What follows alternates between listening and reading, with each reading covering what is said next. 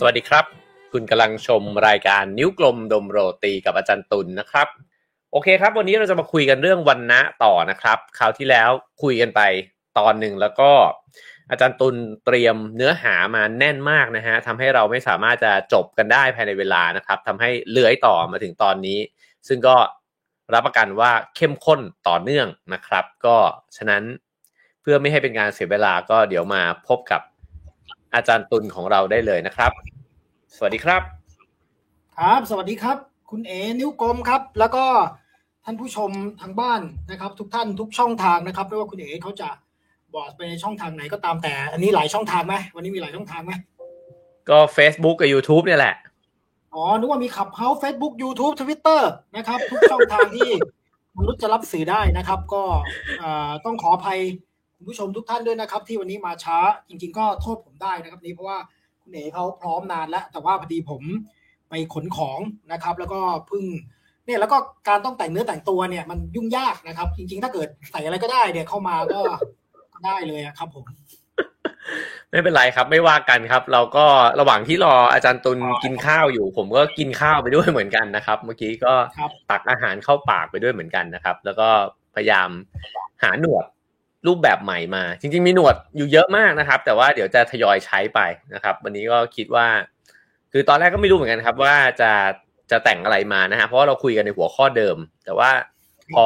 ใส่เสื้อใส่แว่นใส่หนวดเข้าไปก็รู้สึกว่าเหมือนชูวิทย์นะฮะครับตอนนี้มันก็คล้ายๆครับโดยไม่ได้ตั้งใจครับแล้ววันนี้คุณเป็นใครครับคุณเป็นนักวิชาการเหรอครับไม่ครับวันนี้ผมเพื่อให้เป็นเกียรติยศนะครับก็จะขออนุญาตแต่งตัวเหมือนท่านดร.อัมเบดกานะครับด้วยการใส่สูทสีน้ำเงินแล้วก็แต่งตัวอย่างนี้นะครับนะเนี่ยท่านดร.อัมเบดกาเนี่ยเวลาเราเห็นในอนุสาวรีย์เนี่ยท่านก็จะแต่งตัวอย่างนี้นะครับผมไม่ได้โค้ชเป็นดร.อัมเบดกาผมไม่กล้านะครับแต่ว่าผมก็นะครับแต่งคล้ายๆท่านนะเดี๋ยวเราจะเห็นในรูปนะครับว่าคนที่เราจะพูดถึงเรื่องวรรณะคนสำคัญคนหนึ่งก็คือดร.อัมเบดกานั่นเองครับผมวันนี้เนี่ยผมก็ต้องบอกก่อนว่าผมเนี่ยอยู่ตัวคนเดียวเลยนะฮะเพราะว่าผู้ช่วยผมซึ่งเป็นโปรดิวเซอร์คนสำคัญกำลังหลักของทีมเนี่ยเขาไปเจอมิตรสหายของเขานะครับเพราะฉะนั้นถ้าเกิดว่าผมขึ้นคอมเมนต์ช้าไปบ้างน้อยไปบ้างนะฮะก็อาจจะต้องขออภัยคุณผู้ชมด้วยนะครับนี่คุณมิสเตอร์มิกบอกว่าเลื่อนวรรณะแล้วคุณทำคนเดียวเลยเหรอหมายถึงใช่ครับผมทำคนเดียวเลยฮะอ๋อแล้วปกติใช้ทีมงานกี่คนนะครับผมปกติใช้อยู่ประมาณ4ชีวิตนะครับคนหนึ่งก็คือชิงนะครับอีก3ชีวิตก็คือต้มมัดเหนียวมูลแล้วก็อูหลงอ๋อครับผมทำหน้าที่อะไรกันบ้างครับทั้งหมดก็ทำหน้าที่เจียวจ้าวนะครับปกติเขาก็จะอยู่แล้วก็คอยเจียวจ้าวส่งเสียงเป็นบรรยากาศให้คุณผู้ชมได้รู้สึกว่ามีชีวิตชีวาชิงก็คือคนที่ทำงานจริงๆใช่ไหมครับนอกนั้นก็เที่ยวกินอะไรไปตามเรื่องตามราวครับผมสร้างความเพลิดเพลินแก่ผู้ดำเนินรายการแค่นั้นเองนะครับแต่ว่า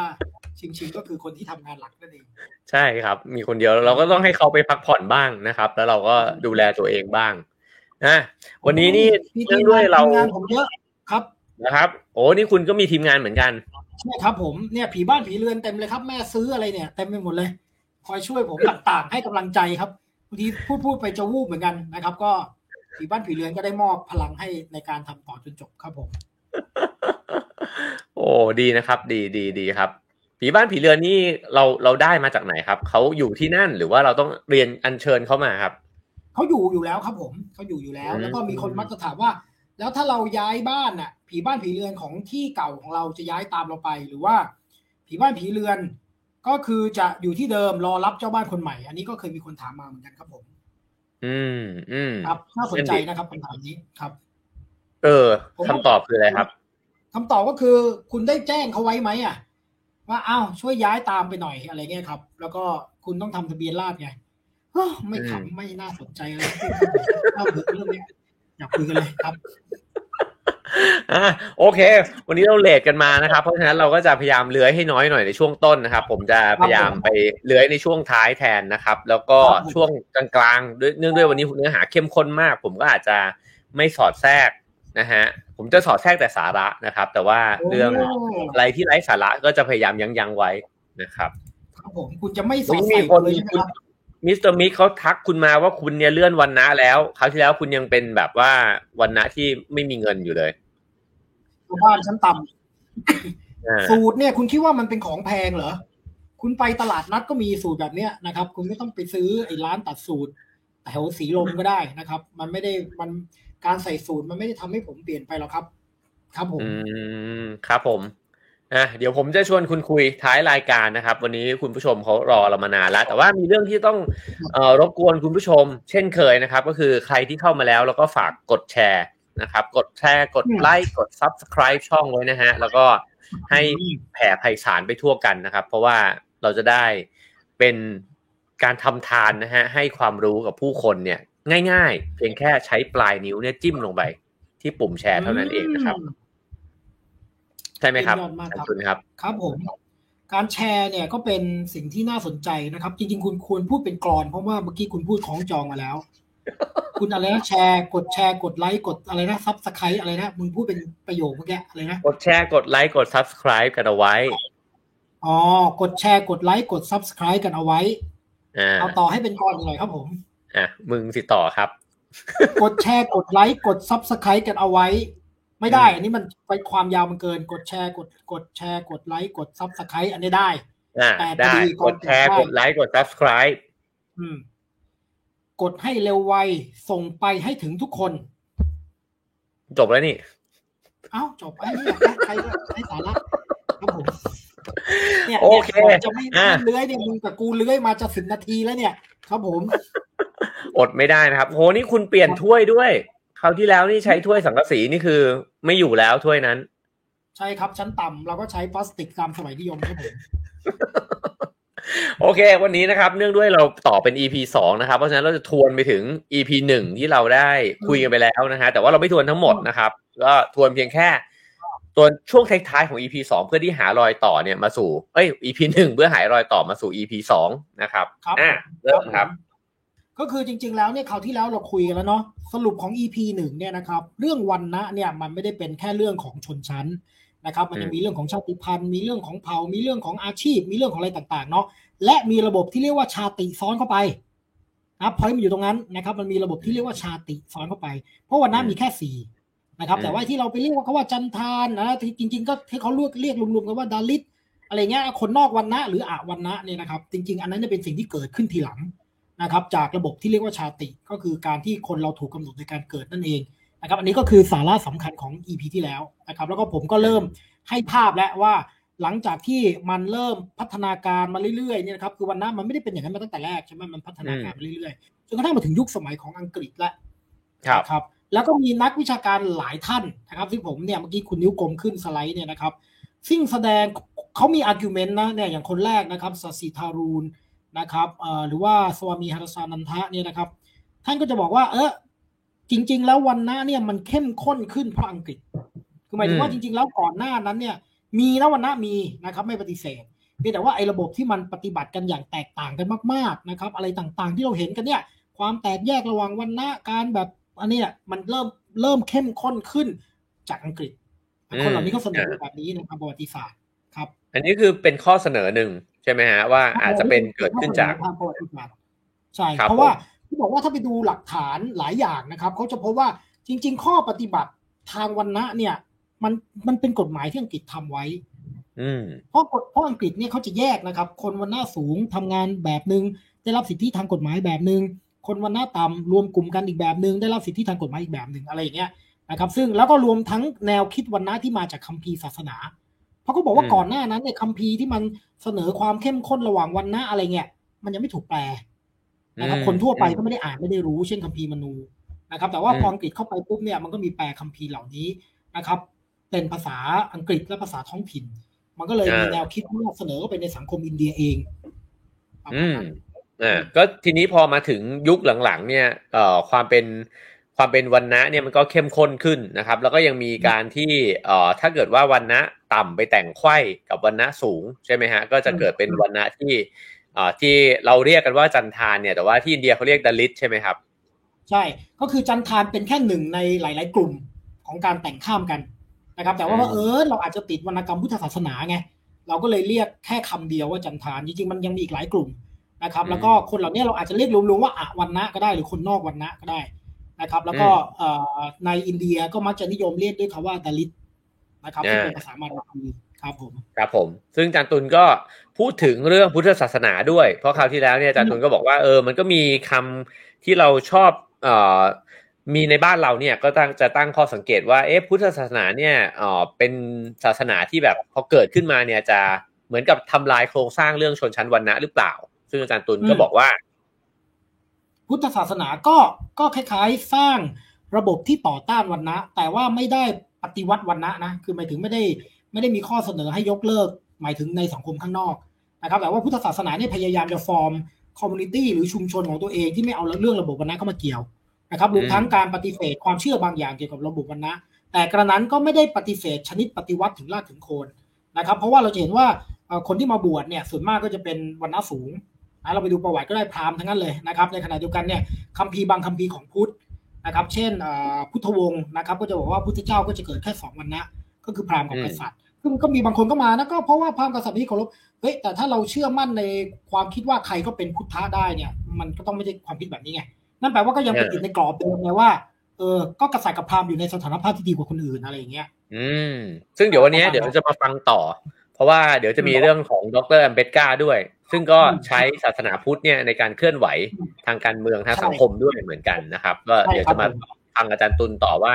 มันจะเชื่อมโยงกับสิ่งที่ปูไว้หรือว่ามันจะเปลี่ยนแปลงไปยังไงบ้างนะครับแล้วก็อันนี้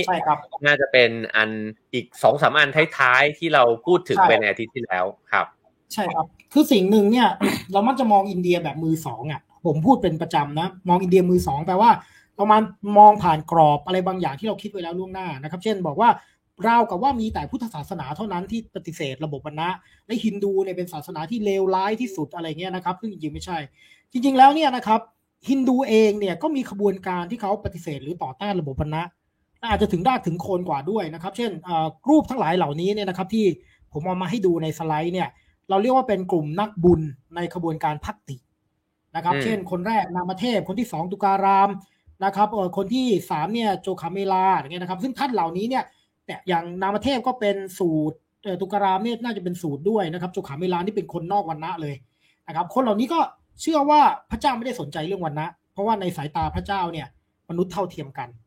นะครับเพราะฉะนั้นเนี่ยคนเหล่านี้ก็สร้าง movement ของภาคชาวบ้านขึ้นมาปฏิเสธระบบวรรณะปฏิเสธขนบธรรมเนียมของพราหมณ์นะครับเราถือว่าคนทุกคนเนี่ยเท่าเทียมกันไอ้ movement อันนี้เราเรียกว่าขบวนการภักตินะครับซึ่งเกิดขึ้นตั้งแต่ประมาณคริสตศตวรรษที่14ไป12นะครับไล่ไปเรื่อยเลยนะจนถึงประมาณคริสตศตวรรษที่17นะครับอันนี้ก็น่าสนใจเพราะว่าเหมือนกับเป็นคนวรรณะเรียกว่าวรรณะต่ำก็ได้เนาะแล้วก็คนนอกวรรณะที่สามารถขึ้นมาเป็นนักบวชไหมงี้เรียกนักบวชไหมไม่ครับเขาเป็นฆราวาสครับแต่เขาเป็นนักบุญอินเดียใช้คำว่าเซนเลยสันตะเป็นเซนเลยนะซึ่งคนเหล่านี้น่าสนใจนะคือภักติ movement เนี่ยไม่ได้มีแต่คือมีคนหลากหลายมากเป็นพราหมณ์ก็มีนะ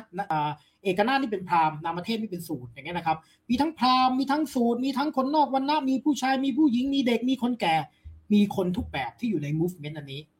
นะครับนั่นจริงอย่างแม้กระทั่งครอบครัวอัมเบดกาเดิมเนี่ยก็ belong to tradition นี้นะครับคือหมายถึงว่าชาวบ้านเขาจะนับถือตัว tradition ของนักบุญแบบนี้คันทีเองเนี่ยก็ได้อิทธิพลมาบ้างนะครับคือชาวบ้านเนี่ยเขาจะได้อิทธิพลกลุ่มนักบุญเหล่านี้ซึ่งเขาเป็นกวีไงประเด็นก็คือคนเหล่านี้เขาเป็นกวี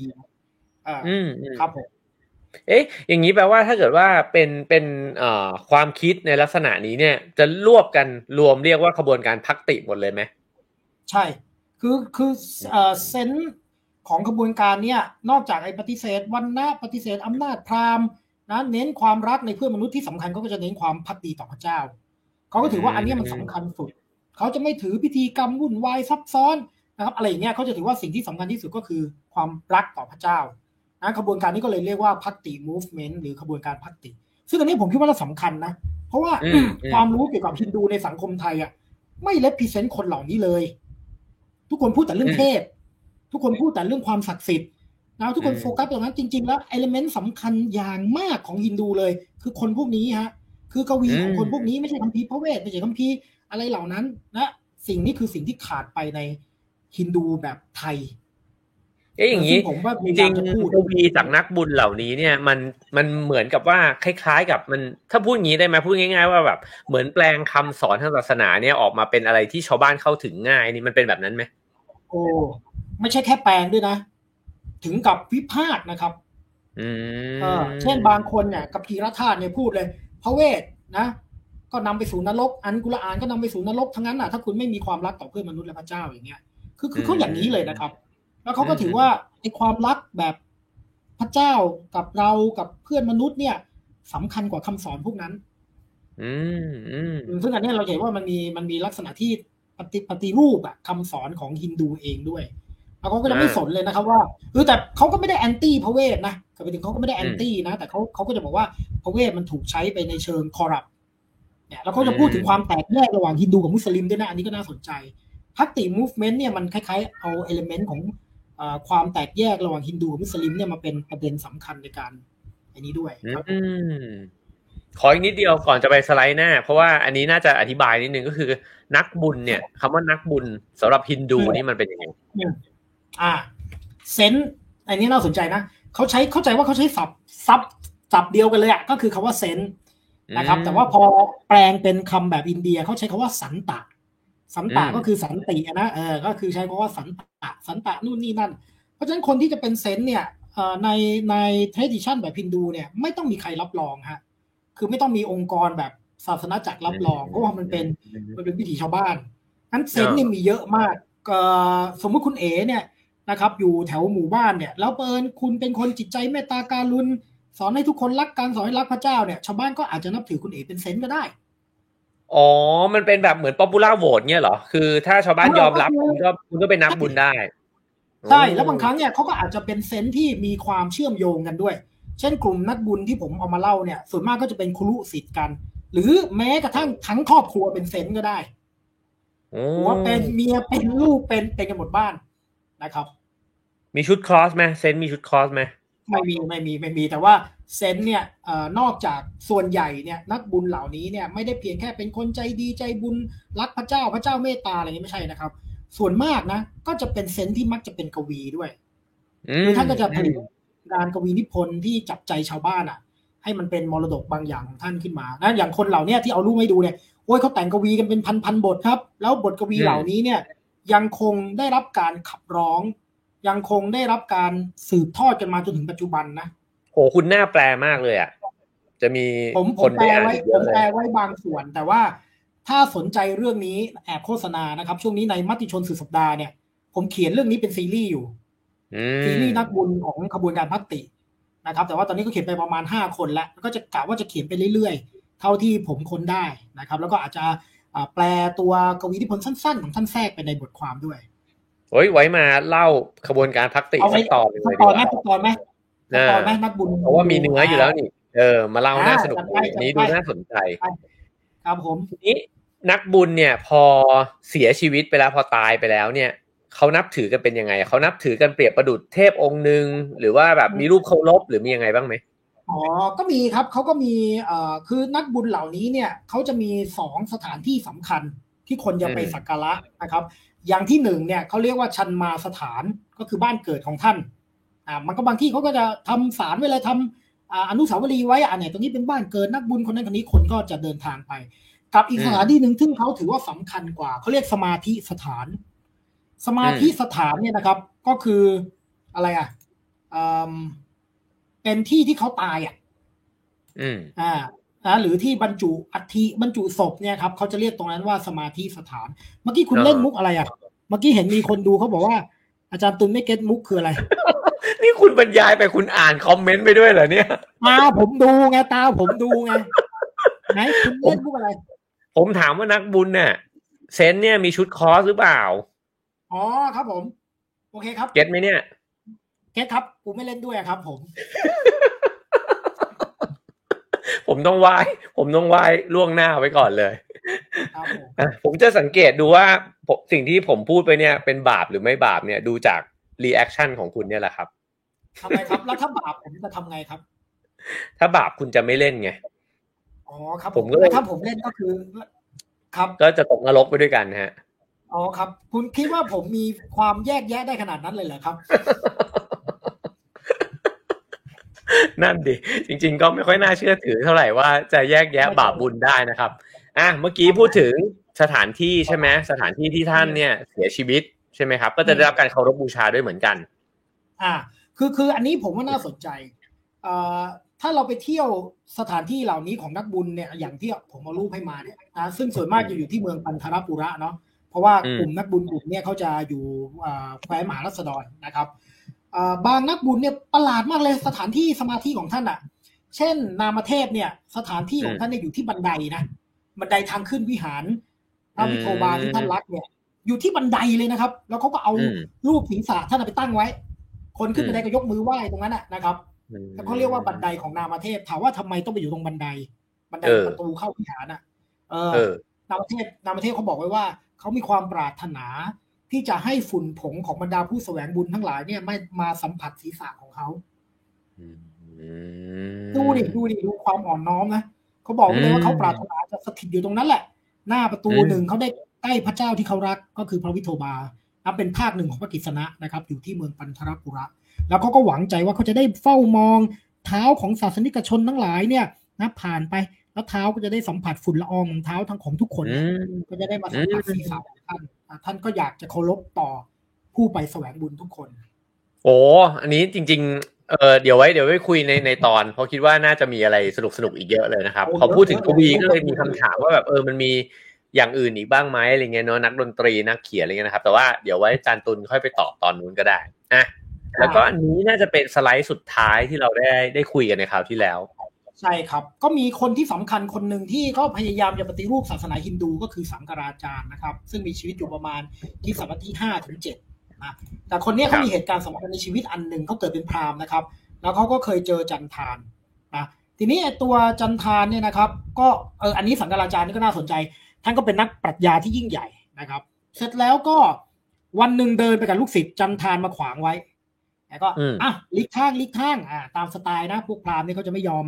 ร่วมทางกับเส้นทางเดียวกับจันทานบอกหลีกไปจันทานก็ถามว่าร่างกายนี้ประกอบด้วยธาตุ5ส่วนวิญญาณนั้นก็แผ่ซ่านไปทุกสิ่งแล้วท่านจะให้อะไรหลีกสังฆราจารย์ก็ช็อกนะครับช็อกเสร็จแล้วก็โอเคใครที่พูดอะไรอย่างนี้ได้เรายอมนับถืออะไรประมาณนี้นะครับเพราะฉะนั้นไอ้ก็จะเป็นภาพหนึ่งที่คนอินเดียมันจะรีพีทว่าพวกเซนส์เนี่ยเขาก็อาจจะต้องมีเหตุการณ์อะไรบางอย่างที่เขากระตุกจิตกระชากใจประมาณนั้นอันนี้ซึ่งอันนี้นี่คือเล่าเพราะว่าคนที่มาขวางทางเนี่ยเป็นจันทานเป็นนิสาจันทานใช่ไหมใช่แต่อันนี้ในจะเห็นวงเล็บว่ามีคำว่านิสานะครับนิสาเนี่ยก็จริงๆก็คือพวกชาติพวกหนึ่งนะก็คือพวกกลุ่มมันแปลว่าคนป่าคนดอยก็ได้นะครับหรือว่าคนที่มันอยู่นอกระบบวรรณะนั่นแหละ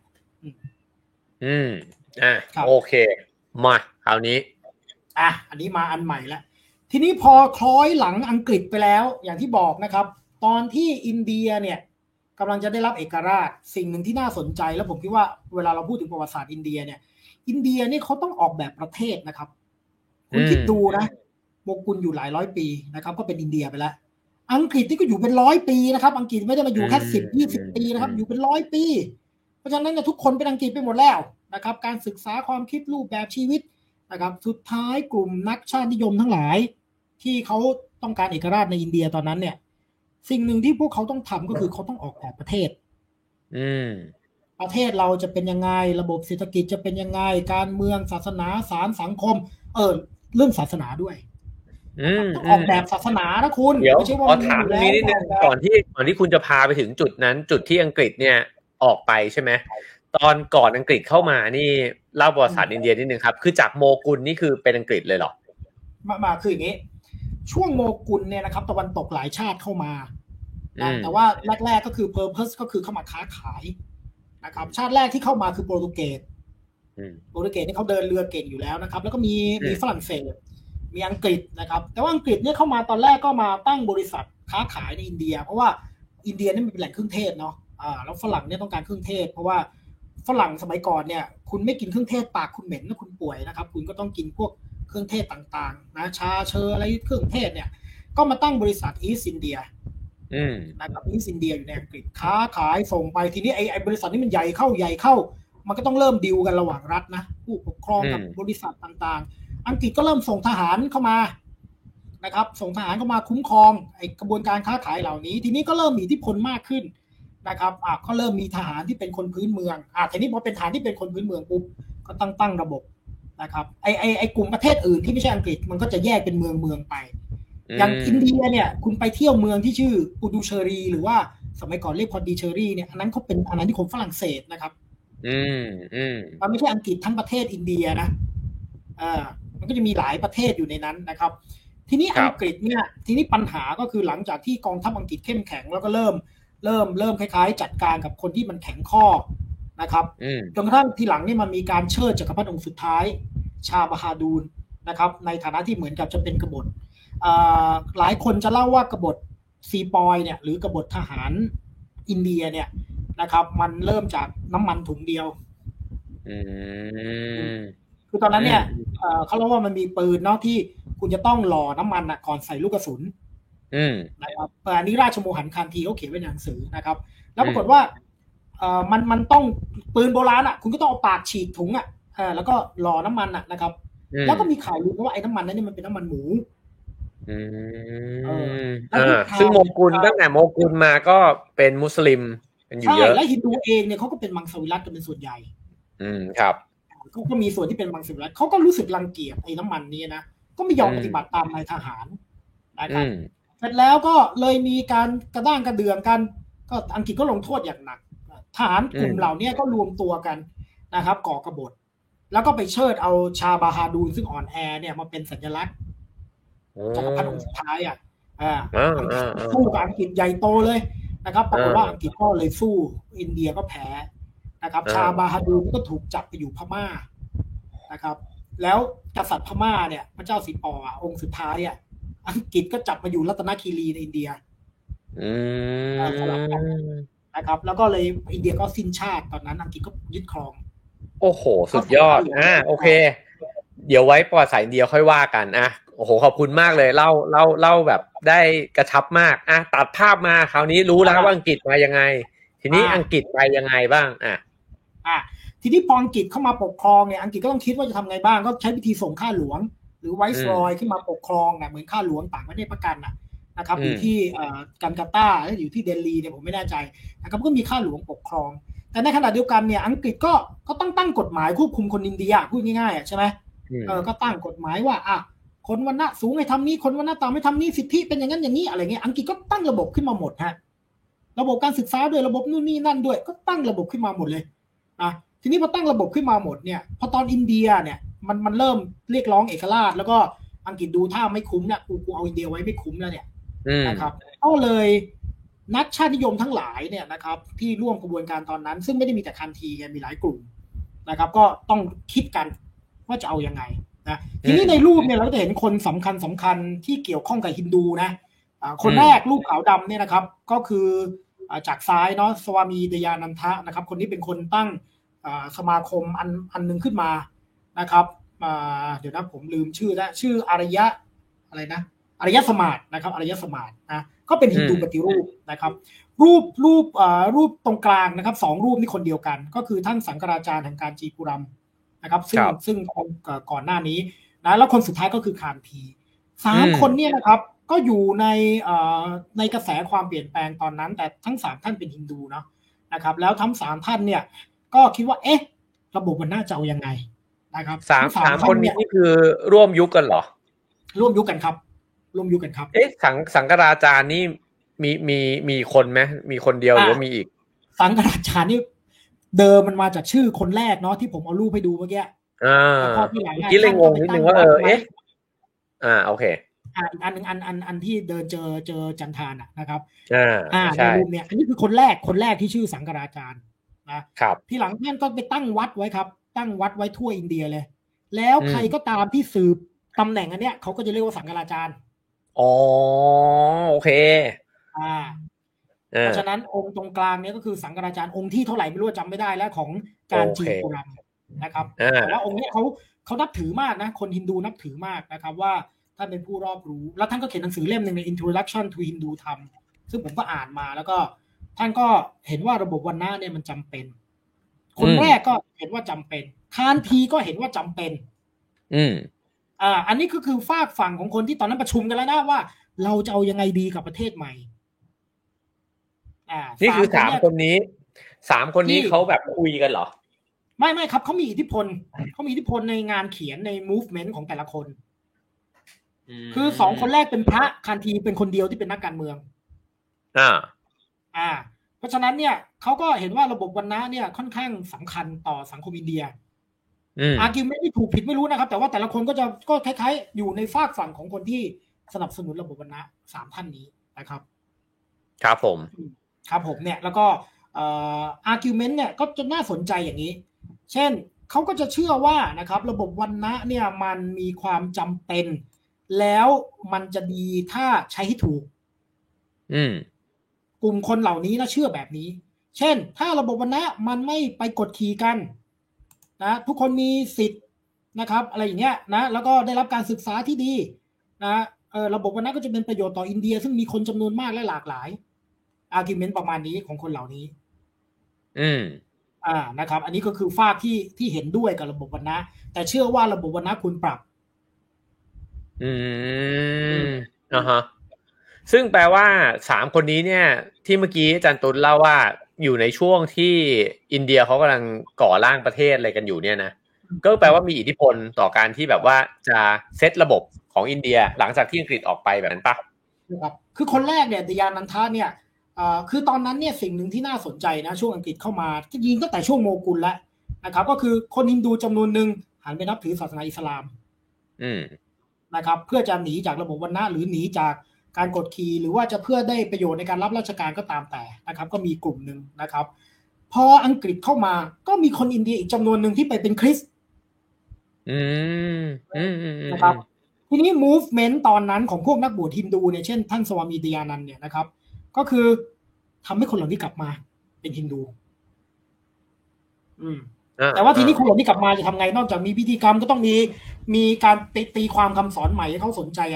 เช่นเรื่องวันนี้จะยังไงฉะนั้นอารยสมัยของท่านดยานันท์เนี่ยก็จะไม่บูชารูปเคารพนะท่านก็จะอ้างว่าเนี่ยเรากลับสู่ยุคเดิมคือยุคพระเวท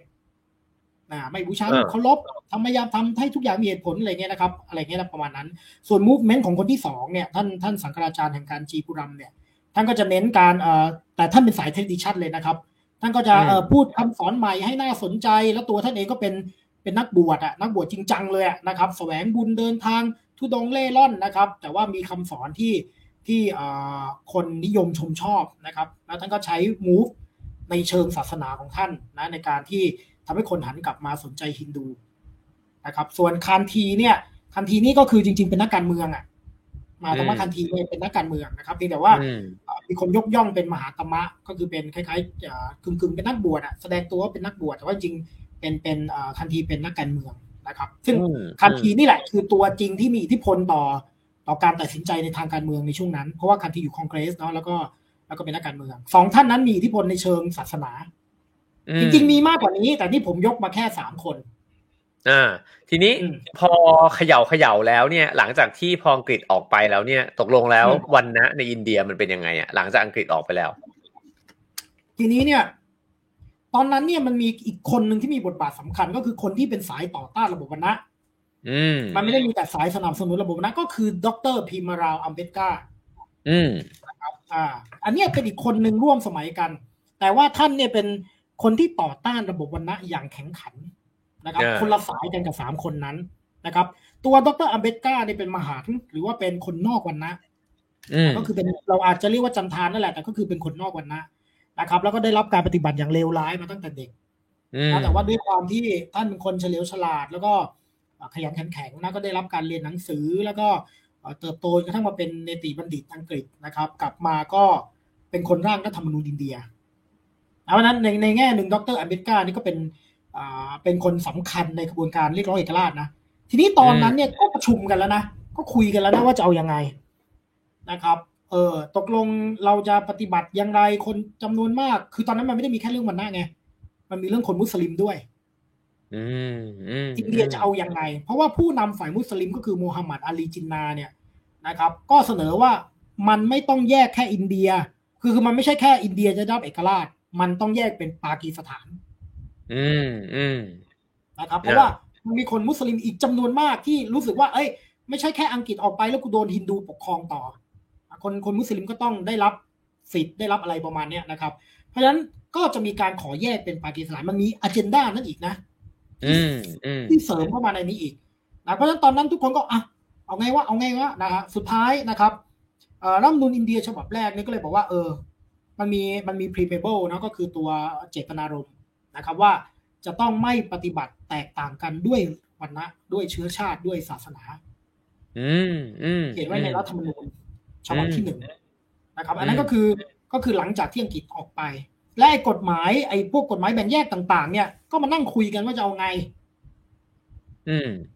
ผมสงสัยนิดนึงขอตรงนี้นิดนึงคือ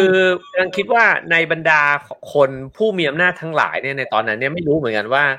เพราะตอนแรกเนี่ยเข้าใจมาตลอดเลยว่าคนที่มีอำนาจเนี่ยน่าจะอยู่ในวรรณะสูงก็คือน่าจะเป็นพวกพราหมณ์พวกกษัตริย์เงี้ยที่มีบทบาทใช่ไหมแล้วจู่ๆดร.อัมเบดกาเนี่ยแทรกตัวเองเข้าไปได้ยังไงอ่ะแล้วก็ไม่ได้เป็นตอนนั้นเขาก็ไม่เป็นฮินดูแล้วด้วยใช่ไหมเขาต้องไม่ถูกนับอยู่แล้วอ่ะเขายังเป็นฮินดูอยู่แต่ก็เป็นวรรณะใช่ไหมใช่แต่ว่าคืออย่างนี้ไงคือหนึ่งเราปฏิเสธไม่ได้นะครับว่าดร.อัมเบดกานี่มีความรู้ความสามารถมากจริงๆนะแล้วก็ด้วยความรู้ความสามารถของท่านเนี่ยนะก็เลยทำให้ท่านเข้าไปเป็นส่วนหนึ่งคือพูดง่ายๆดร.อัมเบดกาเนี่ยเหมือนกับมีความสามารถในทางกฎหมายสูงมากจริงแล้วก็เป็นที่ต้องการนะครับเพราะฉะนั้นเนี่ยไอ้เรื่องแล้วผมก็ไม่รู้มันเกมการเมืองไหมนะที่ต้องให้ดร.อัมเบดกาเข้ามาอยู่ในขบวนการด้วยนะแต่ว่าท่านก็ได้พิสูจน์ว่าตัวท่านมีความรู้ความสามารถตรงนั้นจริงๆนะครับที่ได้รับเลือกมาเคยเป็นรัฐมนตรีด้วยนะดร.อัมเบดกาถ้าผมจำไม่ผิดแต่เป็นได้แป๊บเดียวมั้งนะในช่วงสมัยเนรูนะถ้าจำไม่ผิดนะเพราะฉะนั้นดร.อัมเบดกาเนี่ยต้องฝ่าฟันอะไรมาเยอะตั้งแต่เด็กไอ้พูดง่ายๆแม้กระทั่งก่อนที่จะได้เรียนหนังสือเนี่ยก็ฝ่าฟันอะไรมาเยอะนะครับแต่ว่าด้วยความรู้ความสามารถดร.อัมเบดกาจึงเข้าไปเป็นส่วนหนึ่งของมูฟอันนี้ได้มันเป็นตัวเลือกที่น่าสนใจของฝั่งคนชั้นสูงพูดง่ายๆแล้วคุณต้องไม่ลืมนะว่าคันทีเขาอยู่คอนเกรสนะคือคอนเกรสเนี่ยมันก็ต้องโชว์ให้เห็นนะครับว่ามันพรรคการเมืองที่หัวก้าวหน้านะโปรเกรสอะไรประมาณเนี้ยนะครับมันไม่แปลกหรอกที่จะมีอีกทั้งคุณก็ต้องไม่ลืมว่าในกระบวนการเลือกตั้งในอินเดียเนี่ยมันก็มีสัดส่วนของคนนอกวรรณะเนี่ยจำนวนมากนะครับที่มีผลต่อการเลือกตั้งนะนโยบายต่างๆมันก็จำเป็นแต่คนสูงไม่ชอบอัมเบดกาอีกเรื่องนึงนะคือผู้มีบทบาทเนี่ยมันก็มีอยู่หลายกลุ่มหลายฝั่งแล้วอาจารย์ตูนปูมาถึงตรงนี้มันก็จะเห็นว่ามันมีอยู่2ฝั่งหลักๆกันเนาะก็คือฝั่งกลุ่มที่สนับสนุนวรรณะแล้วก็ฝั่งกลุ่มที่ต่อต้านวรรณะเลยแหละดร.อัมเบดกาจริงๆก็ต่อต้านเลยทีนี้จริงๆมันก็เดี๋ยวคงเล่าต่อไปเชิญครับต่อไปคือทีนี้เนี่ยนะครับสิ่งที่เขาถกเถียงกับคานทีอยู่บ่อยครั้งก็คือเรื่องนี้แหละนะครับถ้าเราไปอ่านในคุณดูคุณทำอะไรเนี่ยนะครับคุณกำลังต้องการอะไรกล้องมันดับครับกล้องมันดับคือผมงงกับอะไรเชิงเทคนิคของคุณมากๆอยู่ก็เห็นขนมผมอยู่คนเดียวคุณต้องเห็นใจผมหน่อยครับผมคุณดูผมยังเอาตัวรอดอยู่ครับผม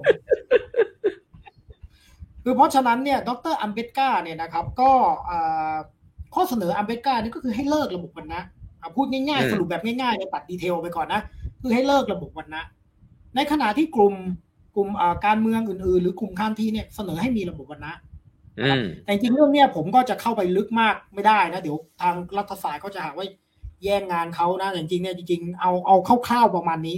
นะครับถ้าสนใจก็อาจจะไปอ่านในเชิงรัฐศาสตร์หรือในเชิงประวัติศาสตร์ได้ซึ่งจริงๆไอ้จุดเปลี่ยนตรงนี้มันน่าสนใจมากเลยเนอะเพราะว่าถ้าเกิดว่าตอนนั้นอินเดียขีดเส้นตามดร.อัมเบดกาเนี่ย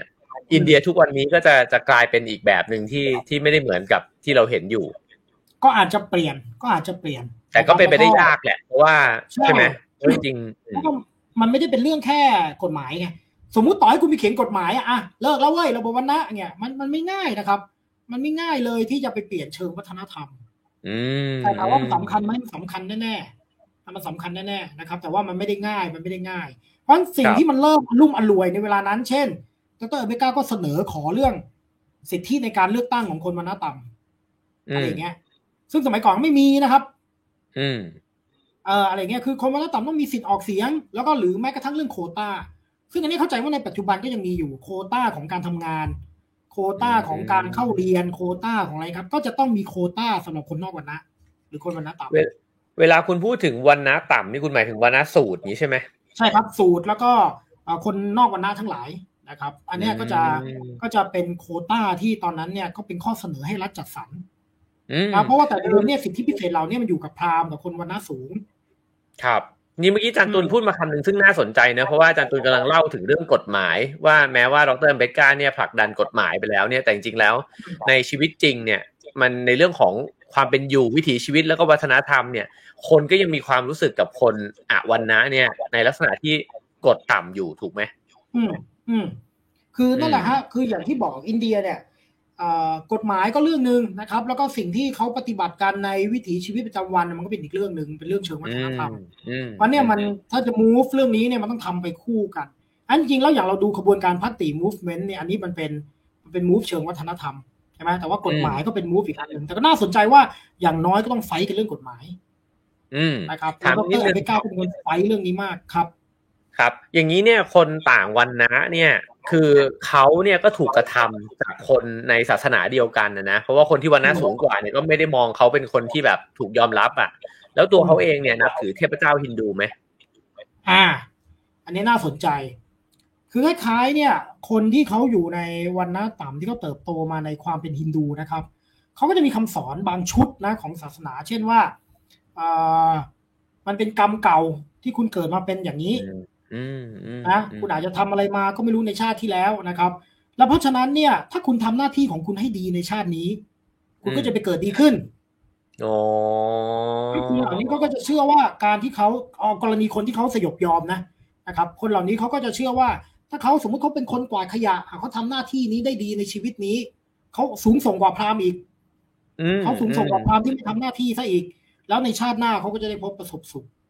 คือมันมีความคิดแบบนี้ในศาสนามันก็ทำให้คนสยบยอมนะครับแล้วก็มีพัดลมบ้านผมเองฮะเมื่อกี้เห็นคอมเมนต์บอกว่ามีพัดลมครับผมแล้วก็มีคนไอแนวคิดคล้ายๆเนี่ยก็คล้ายๆเราไงใช่ไหมคุณเกิดมามีบุญคุณก็เลยเนี่ยเป็นนิ้วกลมที่มีชื่อเสียงร่ำรวยใช่ไหมครับผมเป็นคมกิจชาติที่แล้วผมทำกรรมมาผมก็ต้องมาเป็นคมกิจอย่างเงี้ยครับผมอะไรเงี้ยคุณทำบุญด้วยแบบยาบำรุงสมองแน่นอนนะคุณมีความจำมันเลิศเลอขนาดนี้ได้เนี่ยผมอาจจะเป็นแค่คนจนๆที่ไปเก็บลูกแปะกล้วยให้พระแล้วพระก็ได้ฉันบำรุงสมองนะครับก็เลยได้กุศลอันเล็กๆน้อยๆนั้นนะครับที่ทำให้ได้เกิดเป็นมนุษย์ในชาตินี้ครับผมจะทำบุญด้วยแปะกล้วยบ้างแล้วในชาตินี้นะครับคุณมีเงินมากกว่านั้นครับถ้าคุณทำบุญด้วยแปะกล้วยแล้วเงินคุณเยอะขนาดนี้ฮะคุณไม่ได้บุญหรอกครับผมเดี๋ยวถึงอย่างนั้นเมื่อกี้โอเคเมื่อกี้พูดถึงเฮ้ยทำไมเสียงไมค์คุณเปิดลำโพงผมดังใช่ไหมเนี่ยคุณได้ยินสะท้อนเหรอ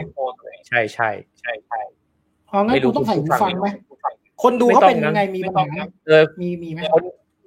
คนดูถามนิดนึงนะครับว่าได้ยินเสียงสะท้อนของผมเวลาออกไปลำโพงอาจารย์ตุลหรือเปล่านะฮะคอมเมนต์กันเข้ามาได้นะครับเผื่อจะได้ใส่หูฟังกันทีนี้คุณเอารูปนี้เนี่ยขึ้นมาทำไมครับ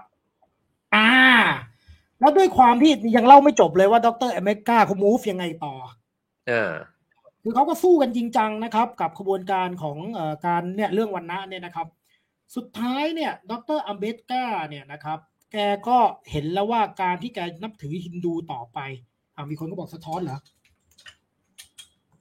มีไหมสะท้อนไหมสะท้อนเยอะไหมได้ยินสะท้อนสะท้อนเพียบเลยสะท้อนไปสะท้อนมาอยู่ในคอมเมนต์เต็มไปหมดได้ครับผมงั้นเดี๋ยวผมใส่หูฟังนะครับพอดีเมื่อกี้รีบด้วยแล้วก็ไม่ได้ใส่หูฟังตั้งนะครับเขาบอกเสียงคุณเข้าไมค์ตัวคุณเองหรือเปล่าเนี่ยมีคนถามเนี่ยเสียงผมก็ต้องเข้าไมค์ตัวเองนะครับเพราะว่าไม่งั้นมันจะไม่ออกแต่เสียงผมไปออกลำโพงคุณน่ะขอ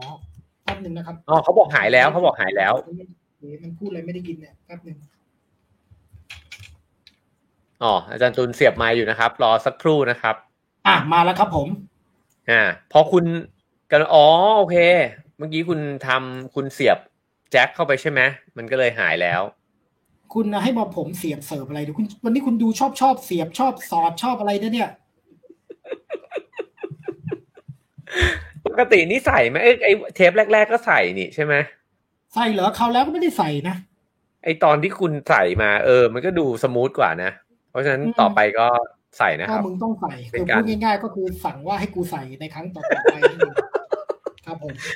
เป็นการให้เกียรติคุณผู้ชมนะครับมาอันนี้ดูน่าจะน่าสนใจด็อกเตอร์เมื่อกี้เล่าไปว่าด็อกเตอร์อัมเบดกาเนี่ยนะครับแกก็เริ่มเห็นแล้วในมุมแกว่าฮินดูเนี่ยมันอยู่ต่อไปเรื่องนี้มันก็ไม่ได้แก้ไขนั้นสิ่งที่ด็อกเตอร์อัมเบดกาคิดก็คือเปลี่ยนเป็นนับถือพุทธแกก็เห็นแล้วว่าศาสนาพุทธเนี่ยอย่างน้อยที่สุดเนี่ยมันไม่มีระบบวรรณะภายในศาสนาแล้วก็อาจจะเป็นทางออกนะครับว่าในกรณีที่ถ้าเราพูดถึงความเป็นพุทธความเป็นอะไรเงี้ยนะครับน่าจะแต่จะเป็นพุทธแบบไหนล่ะทีนี้เพราะตอนนั้นอินเดียมันไม่มีแล้วนี่พุทธศาสนาเหรอไม่มีอะไรล่ะพุทธศาสนาเสื่อมไปตั้งนานแล้ว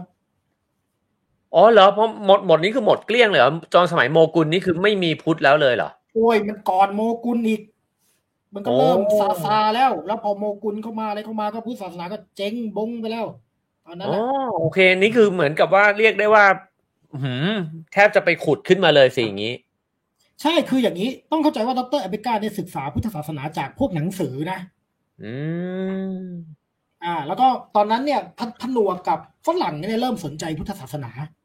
ครับนะครับเช่นการรื้อฟื้นสังเวชนียสถานโดยฝรั่งเนี่ยท่านอนาคณิกาธรรมปาละเดินทางเข้าไปอะไรเงี้ยถืออะไรอยู่หรือเปล่าเนี่ยไม่กูเมื่อยกูมือพาดตู้พาดโต๊ะชั้นครับผมเกรงใจไงนึกว่ามันถือไฟส่องหน้าตัวเองอยู่ครับเมื่อยครับผมโทษทีต่อครับเพราะฉะนั้นเนี่ยดร.เบกาก็ศึกษาพุทธศาสนาแล้วท่านก็เห็นว่าพุทธศาสนาเนี่ยน่าจะเป็นอะไรครับน่าจะเป็นทางออกของแกในแง่ของความเชื่อนะครับเพราะว่าดร.เบกาก็คงยังคล้ายๆศรัทธาในศาสนานะครับแล้วก็ดร.เบกาก็เลยชวนคนวรรณะต่ำและคนนอกวรรณะทั้งหลายเนี่ยผมน่าจะเป็นไม่มีรูปมั้ง500,000 คนหรือ300,000 คนเนี่ยนะครับไปประกาศตนเป็นพุทธมามกะที่เมืองนากุระไม่เอาละฮินดูนะครับแต่ทีนี้เนี่ยพุทธของดร.อัมเบดกาเนื่องจากอินเดียไม่มีพุทธศาสนาแล้วไงนะครับท่านก็เลยเรียกพุทธของท่านว่าพุทธนวยานเหมือนยานใหม่หินยานมหายานใช่ไหมครับของดร.อัมเบดกาเป็นนวยานคือยานใหม่เป็นพุทธใหม่เป็นชาวพุทธใหม่นะครับเพราะฉะนั้นพุทธศาสนาแบบดร.อัมเบดกาไม่เหมือนของเรานะไม่เหมือนของจีนไม่เหมือนของไทยคือพุทธแบบอินเดียนะครับแล้วรูปแรกเนี่ยนั่นรูปนั้นน่าสนใจนะมีคนบอกว่านั่นคือรูปที่มีรูปพระพุทธเจ้าด้วยครับรูปแรกในสไลด์โอเคเห็นไหมเป็นรูปดร.อัมเบดกาเป็นพระเห็นไหมที่ถือไม้เท้าแล้วก็สวมเสื้อยาวๆอันนั้นพระในจินตภาพคนอินเดียฮะเหรอใช่ไม่ได้นุ่งจีวรแบบเราเนอะอันนี้ก็จริงๆชุดเหมือนชุดแบบพวกโรมันพวกกรีกโบราณอะไรอย่างนี้เลยชุดแบบชุดเหมือนชุดอินเดียนั่นแหละนะครับแล้วก็ทำให้เป็นโกนศีรษะอะไรเงี้ยนะแล้วก็อันนี้ก็เป็น represent พระในแบบวิธีคิดแบบอินเดียแต่รูปที่2เนี่ยผมเห็นว่าน่าสนใจเพราะฉะนั้นเมื่อคนวรรณะนอกวรรณะทั้งหลายหรือคนวรรณะต่ำหันมานับถือพุทธนะครับมักจะบูชาดร.อัมเบดกาคู่กับพระพุทธเจ้าเลยนะฮะคุณใช้คำว่าบูชาเลยเหรอบูชาหมายถึงว่ากราบไหว้อย่างนี้เลยเวลาเขาไหว้พระแล้วมีพระพุทธรูปเขาจะมีรูปดร.อัมเบดกาด้วยนี่น่าสนใจเพราะว่าผมเห็นรูปนี้เหมือนกันตอนที่ไปทำพื้นที่ชีวิตตอนดร.อัมเบดกานะแล้วก็จะวางขายกันแบบนี้แล้วก็ตั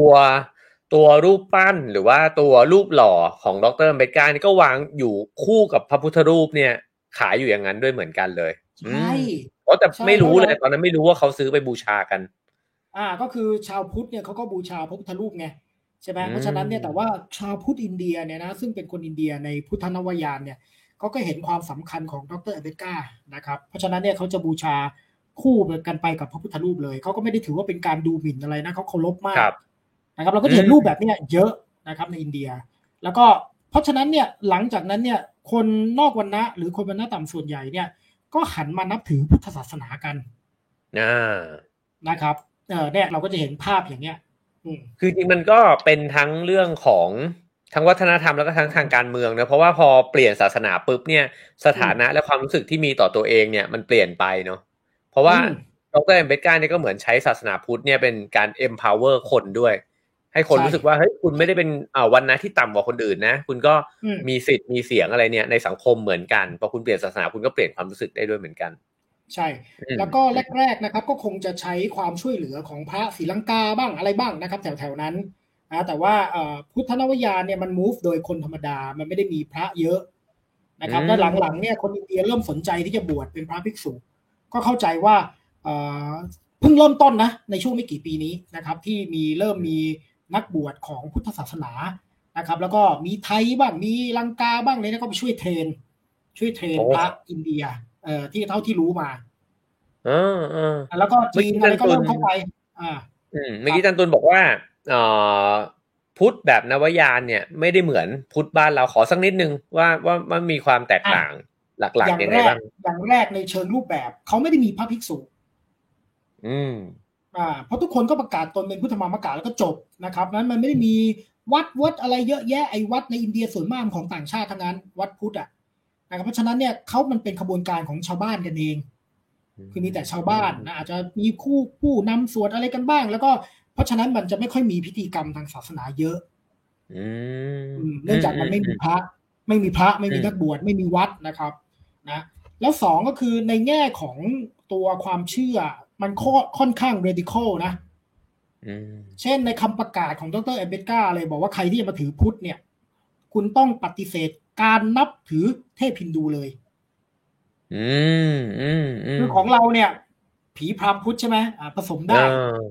มันจะมีแค่บางสำนักใช่ไหมที่บอกคุณต้องตัดไอ้เรื่องพวกนี้ของดร.เอมเบดกาประกาศชัดนะครับถ้าคุณเป็นพุทธสายพุทธนวายานเนี่ยคุณจะต้องเลิกนับถือไอ้ระบบเดิมเลยที่คุณเชื่อเทพเจ้าฮินดูระบบคิดแบบฮินดูระบบวรรณะแบบฮินดูคุณต้องทิ้งแต่ไม่รู้เขาทำได้จริงมากน้อยแค่ไหนนะแต่ว่าในเชิงหลักการแกประกาศไว้แบบนั้นก็จะเห็นว่าอันเนี้ยมันต่างกับของเรามันมีความ radical มากแล้วมันก็เป็น move ฝั่งประชาชนแต่ก็มันอาจจะไม่ได้เข้มแข็งแบบมีพระมาคอยสอนเนี่ยก็ต้องศึกษากันเองค่อนข้างมากชาวพุทธก็เหมือนเป็นชุมชนเล็กๆส่วนมากนะครับก็ต่อแตะกันแล้วก็เหมือนก็ได้รับความช่วยเหลือจากองค์กรพุทธนานาชาติอยู่เรื่อยๆครับผมซึ่งฉากที่อาจารย์ตุลเล่าให้ฟังเนี่ยมันก็เกิดขึ้นพร้อมๆกันก็คือว่ามีฝ่ายสนับสนุนวรรณะแล้วก็การขับเคลื่อนของดร.เอมเบดกาเนี่ยมันก็เกิดขึ้นพร้อมๆกันนะฮะทีนี้พอเกิด2 movement นี้แล้วปุ๊บเนี่ยสุดท้ายมันมาลงเอยเนี่ยยังไงก็คือวรรณะในอินเดียยังคงมีอยู่แล้วก็ตัวพุทธแบบดร.เอมเบดกาเนี่ยก็เกิดขึ้นมาในคนจำนวนนึงแหละใช่ไหมก็คือคนวรรณะใช่ก็คือชาวพุทธก็มีมากขึ้นเรื่อยๆนะครับเท่าที่ผมทราบนะชาวพุทธในอินเดียเนี่ยก็มีมากขึ้นเรื่อยๆนะครับแต่ก็ยังคงต้องได้รับการช่วยเหลือหรือสนับสนุนจากองค์กรพุทธนานาชาติอยู่นะครับส่วนเรื่องระบบวรรณะเนี่ยแม้ว่าในกฎหมายเนี่ยมันไม่แบ่งแยกนะคือโดยรัฐธรรมนูญเลยนะครับไม่แบ่งแยกห้ามแบ่งแยกด้วยการปฏิบัติระหว่างแบ่งแยกระหว่างวรรณะเป็นเรื่องผิดกฎหมายในอินเดียที่คุณจะมาที่ว่าคนนี้เป็นวรรณะตามให้นั่งตรงนี้อะไรเงี้ยอันนี้ผิดกฎหมายนะครับคือผิดกฎหมายแต่ว่าอย่างที่บอกโดยเฉพาะในชุมชนชนบทนะครับไอ้เรื่องวรรณะเนี่ยก็ยังเป็นเรื่องที่ปฏิบัติกันอยู่มันก็เลยมี move เหล่านี้แล้วเราก็เห็นว่าคนนอกวรรณะหรือคนวรรณะต่ำเนี่ยเขาก็ยังมี movement อยู่ตลอดเวลานะครับเขายังมีม็อบมีการประท้วงเรื่องสิทธิเรื่องอะไรเงี้ยอยู่เรื่อยๆนะครับหรือแม้กระทั่งในปัจจุบันเนี่ยจริงๆถ้าคุณอ่านไอ้หนังสือThe Doctor and the Saint and the Doctor เนี่ยนะนักบุญกับนายแพทย์อะไรเนี่ยนะคุณก็จะพบว่าอะไรนะนั่นแหละคุณก็จะพบว่าก็จะเห็นว่าแม้แต่ในปัจจุบันเนี่ยสัดส่วนของผู้ได้รับการศึกษาคนที่ได้ทำงานเศรษฐสถานะดีเนี่ยมันยังมีเรื่องวรรณะเข้ามาเกี่ยวอยู่พอสมควรเพียงแต่คุณจะมาไล่ตีหัวกันในเมืองใหญ่มันคงไม่เห็นแล้วแหละแต่ว่าถ้าเกิดว่าในชนบทเนี่ยมันก็ยังอาจจะยังมีอยู่ใช่จริงๆก็เชียร์ให้ไปอ่านหนังสือเล่มนี้กันด้วยนะครับเพราะว่าของสำนักพิมพ์สวนเงินมีมานะครับอยากจะอุดหนุนสำนักพิมพ์นี้เพราะว่าเขาแปลหนังสือดีๆทั้งนั้นเลยนะครับมาให้เราอ่านกันแล้วก็จะว่าไปหนังสือแต่ละเล่มก็ไม่ได้ขายง่ายเลยนะครับเพราะฉะนั้นหนังสือเล่มที่อาจารย์ตุลบอกโดยอรุณสตรีรอยนะฮะก็ถ้าสนใจเรื่องระหว่างคานทีกับดร.อัมเบดกาเนี่ยก็อ่านแล้วก็จะได้เห็นคานทีในอีกมุมหนึ่งด้วยเหมือนกันนะครับทีนี้ถามอาจารย์ตุลต่ออีกนิดนึงว่า เมื่อกี้พูดมาคำหนึ่งน่าสนใจที่บอกว่าถ้าในแบบชนบทต่างจังหวัดอะไรเงี้ยคนวรรณะต่ำเนี่ยก็จะคือคำถามคือว่าในเมืองที่มันจะเจริญหน่อยอ่ะเมืองหลวงเมืองใหญ่อะไรเงี้ยกับต่างจังหวัดเนี่ยตกลงแล้วความเข้มข้นในการเห็นคนต่างวรรณะว่าแบบด้อยกว่าอะไรเงี้ยอันไหนมันมากกว่ากันคือในเมืองใหญ่เนี่ยมันไม่ได้เป็นแค่เรื่องวรรณะไงคือมันเหมือนทุกเมืองในโลกครับมันก็มีความซับซ้อนทางเศรษฐกิจด้วยคือคนที่เข้ามาเราบางทีเราก็ไม่ได้รู้เราว่าเขาเป็นวรรณะต่ำสูงเขามีชีวิตยากลำบากบางทีมันเป็นเรื่องเศรษฐกิจอ่ะเหมือนคนต่างจังหวัดเข้ามาทำงานด้วยแต่แน่นอนคนวรรณะต่ำก็ยังอะไรอ่ะต้องทำงานประเภทที่คนวรรณะสูงไม่ทำอ่ะเช่นแรงงานประเภทลอกท่อทำความสะอาดอะไรเงี้ยในเมืองใหญ่ก็ยังใช้คนวรรณะต่ำนะแต่ว่าในชนบทเนี่ยนะครับมันจะชัดเพราะว่ามันจะมีเรื่องพื้นที่ทางศาสนาครับเช่นวัดอย่างเงี้ยหลายวัดเนี่ยเขาก็จะห้ามไม่ให้เข้าและอันนี้เป็นปรากฏการณ์ที่น่าสนใจนะครับคนไทยไปเที่ยวอินเดียเนี่ยกูเข้าได้ทุกวัดเกือบทุกวัดนะครับแต่เขาหลายวัดเนี่ยคนอินเดียด้วยกันเข้าไม่ได้นะครับเพราะว่าแล้วพวกนี้เขาก็บอกเขาหวังดีด้วยนะบอกว่าการที่ห้ามยูเนี่ยซึ่งเป็นวรรณะต่ำไม่ให้เข้าไปในวัดเนี่ยนะไม่ได้โหดร้ายกับยูไม่ได้คิดในแง่ร้ายกับยูแต่คิดว่ายูมีมนทินอันนี้เป็นคอนเซ็ปต์สำคัญเรื่องของวรรณะความแตกต่างของวรรณะพวกนี้จะมีความเชื่อเรื่องมนทินมากนะครับชีวิตยูกินเนื้อสัตว์ไงยูฆ่าสัตว์ยูลอกท่อยูฟอกหนังไงชีวิตยูมันเต็มไปด้วยมนทินแล้วร่างกายยูเนี่ยมันก็ฟอร์มด้วยอาหารที่มันเป็นมนทินยูกินเหล้ายูกินเนื้อเพราะฉะนั้นการที่ยูไปใกล้ๆเทวรูปพระเจ้ายูจะทำให้รูปพระเจ้ามีมนทินแล้วยูก็จะบาปเพราะฉะนั้นเนี่ยฉันหวังดีนะฉันไม่ยูเข้าไปในวัดเขาเชื่ออย่างนี้นะข้ออ้างของเขามันหลายวัดเนี่ยนะครับเขาจะไม่ให้คนวรรณะต่ำเข้าวัดซึ่งจริงคนวรรณะต่ำก็สามารถที่จะแบบบูชาเทพเจ้าได้ด้วยวิธีของเขาใช่ไหมเพราะฉะนั้นในสไลด์ผมจะมีอีกรูปหนึ่งลาวิวรมาเดี๋ยวผมจะไปให้คุณต่อเรื่องนี้ผมขอถามอีกคำถามหนึ่งคือพอพูดถึง movement เยอะเนี่ยเลยสนใจว่าแล้วคนวรรณะต่ำเองเนี่ยหลังจากยุคของดร.อัมเบดกาแล้วเนี่ยมันมีพรรคการเมืองเพื่อคนวรรณะต่ำไหมมีแต่จำไม่ได้แล้วแต่มีคือมันมีโดยเฉพาะเลยใช่ไหมหมายถึงว่าหาเสียงเพื่อคนกลุ่มนี้แล้วก็ไปผลักดันนโยบายอย่างนี้ใช่ไหมแล้วแม้กระทั่งพรรคการเมืองทั่วไปเนี่ยนะครับอย่างคุณเห็นพรรคการเมืองชาตินิยมอย่าง BJP พรรคคอนเกรสอะไรเขาทิ้งคนวรรณะต่ำไม่ได้เขาทิ้งคนวรรณะต่างๆไม่ได้เพราะอะไรเพราะว่าคนกลุ่มนี้มีจำนวนเยอะแล้วมันมีผลต่อการเลือกตั้งแน่นอนนะครับเพราะฉะนั้นเนี่ยจะชอบไม่ชอบก็ไปทิ้งเพียงแต่ว่าเอื้อผลประโยชน์แค่ไหนแต่ปากเสียงที่เป็นพรรคของคนกลุ่มนี้ก็มีนะครับโอเคนั่นคือหนังสือแต่ก็มีหนังสือที่โหดนะครับแต่ยังไม่ได้รับการแปลเป็นภาษาไทยก็คือเนี่ย Annihilation of the Caste เนี่ยนะครับก็คืออะไรเนี่ยการพูดถึงการล้มล้างระบบวรรณะอันนี้จริงๆเป็นปาฐกถาดร.อัมเบดกานะครับครับแล้วแกจะไปปาฐกถาที่ไหนไม่รู้แกก็เขียนไว้เลยว่าการล้มล้างระบบวรรณะคืออะไร radical สุดๆเล่มเนี้ยซึ่งในอินเดียก็มีขายกันใช่ไหมนี่เนี่ยก็พิมพ์เป็นแปลเป็นภาษาอังกฤษแล้วแต่ตอนที่ดร.อัมเบดกามีชีวิตอยู่เนี่ยเขาขอไม่แกปาฐกถาเรื่องนี้คือแกถูกเชิญไปแล้วแกก็เขียนร่างไอ้เนี่ยบทเนี่ยขึ้นมานะแล้วปรากฏว่าคนเจ้าภาพอ่านแล้วก็บอกว่าขอไม่พูดได้ไหมอันนี้อะไรเงี้ยแรงมากนะครับแต่ว่าอันนี้ภาษาไทยยังไม่มีแปลนะผมอาราธนาใครที่ทำเรื่องพวกนี้ก็กรุณาแปลแล้วก็สวนเงินก็น่าจะเอามาขายนะครับน่าสนใจอันนี้เหมือนแบบว่า manifesto ของคอมมิวนิสต์อะไรเงี้ยแต่นี่เป็นอินเดียนะใช่แล้วก็ไอ้เล่มสีขาวที่แนะนำไปบัณฑิตกับนักบุญเนี่ยด็อกเตอร์แอนเดอร์เซนเนี่ยนะครับผมไปพูดว่าหมอด็อกเตอร์ก็คือนักผู้รู้นะเนี่ยครับเล่มนี้แหละอ่านไปเถอะครับเห็นด้วยไม่เห็นด้วยก็อ่านไปมันมีข้อมูลที่มีประโยชน์มากๆนะเกี่ยวกับเรื่องนี้ครับผมครับก็ไปซื้ออ่านกันได้นะครับอาจจะหายากในร้านทั่วไปก็เข้าไปในเพจส่วนเงินมีมาได้ครับผมคุณข้ามสไลด์ผมไปอันนึงไหมที่มันจะมีรูปวาดเยอะๆมันจะมีเรื่องรูปวาดที่เป็นรูปเทพเจ้าอะไรต่างๆอันนี้ไหมไหนใช่ครับผมไม่ได้ข้ามเลยผมเรียงตามที่คุณเรียงมาเลยเนี่ยจริงเหรอแล้วนี่ต่อจากอะไรวะไม่เป็นไรผมผิดก็ได้ครับผมจะได้บุญนะครับ คราวแล้วนั้นเราเคยพูดเรื่องตอนที่คังคูไบใช่ไหมครับพูดเรื่องราชารวิวรมานะนักเขียนภาพนะครับที่เป็นจิตรกรรมสมัยใหม่ในอินเดียนะคุณเห็นไหมรูปแรกเนี่ยก็คือเนี่ยท่านราชารวิวรมาเนี่ยนะครับ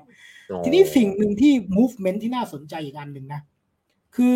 ผมเคยเล่าไปแล้วว่ารวิวรมาเนี่ยบางทีก็เอาโสเภณีเอาผู้หญิงอะไรเนี่ยมาไหว้เป็นเทพอ่ะแล้วก็คนก็ไหว้มาเป็นแบบใช่ไหมซึ่งอันนี้ค่อนข้างแสบนะใช่ไหม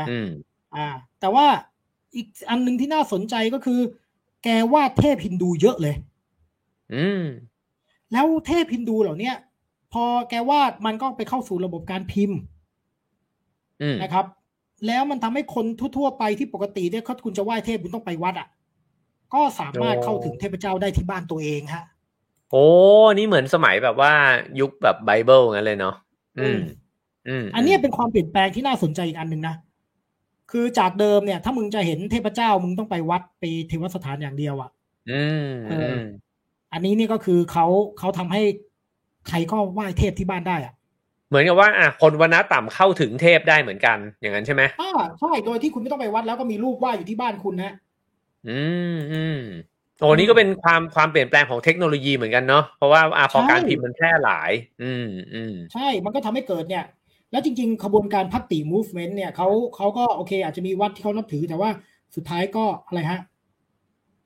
ก็สามารถที่จะเข้าถึงพระเจ้าได้ที่บ้านไม่ต้องใช้พราหมณ์ไม่ต้องใช้อะไรพิเศษอ่ะผมคิดว่าเนี่ยนวัตกรรมการพิมพ์เนี่ยมันเปลี่ยนโลกของความเชื่อเหมือนกันนะอาจารย์ต้นอธิบายนิดนึงว่าเมื่อกี้คุณก็บอกว่าคนวรรณะต่ำหรือวรรณะเนี่ยก็มีอยู่เยอะใช่ไหมทำไมเขาถึงไม่แบบลุกฮือกันขึ้นมาแล้วก็แบบโหก่อเหตุวุ่นวายอะไรอย่างเงี้ยคุณต้องเข้าใจว่าในฐานะที่เขาเป็นผู้ถูกกดขี่เนี่ยนะครับหลายคนเนี่ยเขาถูกอะไรบล็อก mindset มาตั้งแต่ต้นนี่ที่ผมบอกชาติที่แล้วเรามีกรรมเราก็เลยต้องเกิดมาแบบนี้เพราะฉะนั้นถ้าเราทำหน้าที่ของเราให้ดีที่สุดชาติหน้ามันก็จะดีเองตรงนี้น่าสนใจเนอะเพราะมันเหมือนกับว่าเรารู้สึกไปเองเลยว่าแบบเราไม่มีสิทธิ์ที่จะมันเหมือนเราพลังมันก็หายไปจากตัวเองผมเคยไปที่พาราณสียังจำได้เลยว่าคุยกับคนหนึ่งแล้วเขาก็เป็นคนเฝ้าวัดแต่ว่าก็เป็นคนวรรณสูตรเขาก็บอกว่าแต่เขาก็พูดถึงแคสเนี่ยว่าแบบมันมีวรรณะย่อยลงไปอีกซึ่งผมไม่เข้าใจแล้วตรงนั้นไม่รู้เรื่องเลยแต่เขาบอกว่าเขาอยู่ที่เนี่ยเขาก็ทำอะไรไม่ได้มากกว่านี้แล้วก็เป็นแบบเนี้ยไปจนวันสุดท้ายเขาก็บอกว่าคุณมาจากประเทศอะไรคุณมาจากประเทศไทยเหรอผมไปทำงานที่ไทยได้ไหมเพราะว่าถ้าผมทำงานที่ไทยผมอาจจะได้ไปทำงานในโรงแรมได้ทำอะไรที่แบบอยู่ที่อินเดียผมทำไม่ได้อะไรเงี้ยมันก็เหมือนกับเขาก็เห็นขีดข้อจำกัดของตัวเองมากๆเลยว่ามันก็ได้ประมาณนี้แหละเพราะฉะนั้นเนี่ยนะครับก็จะเห็นเลยว่าไอ้บล็อกคิดแบบเนี้ยบ้านเราก็เป็นไงคุณไม่ต้องไปถามให้เขาปฏิวัติหรอกมึงนี่แหละกูนี่แหละทำอะไรเวลาเปลี่ยนแปลงใช่ไหมเราก็จะเห็นว่าจริงๆแล้วสังคมไทยเองเนี่ยใช่ไหมมันก็มีอำนาจที่มันกระจุกอยู่กับคนบางกลุ่มบางก้อนแล้วเราก็เนี่ยก้มหน้าก้มตาไปนะแล้วก็สงสัยบางคนก็เชื่องั้นจริงๆนะอย่าไปว่าเขามีบุญเนี่ยเขาได้เป็นนายกเนี่ยเขาทำบุญมาก่อนมีคนเชื่อจริงๆฉะนั้นเนี่ยนะครับไม่ต้องไปถามเขาหรอกถามตัวเองนี่แหละไอ้ mindset แบบนี้ว่ามันไม่ได้แก้ง่ายหรอของเรานี่มันเป็นที่ mindset หรอ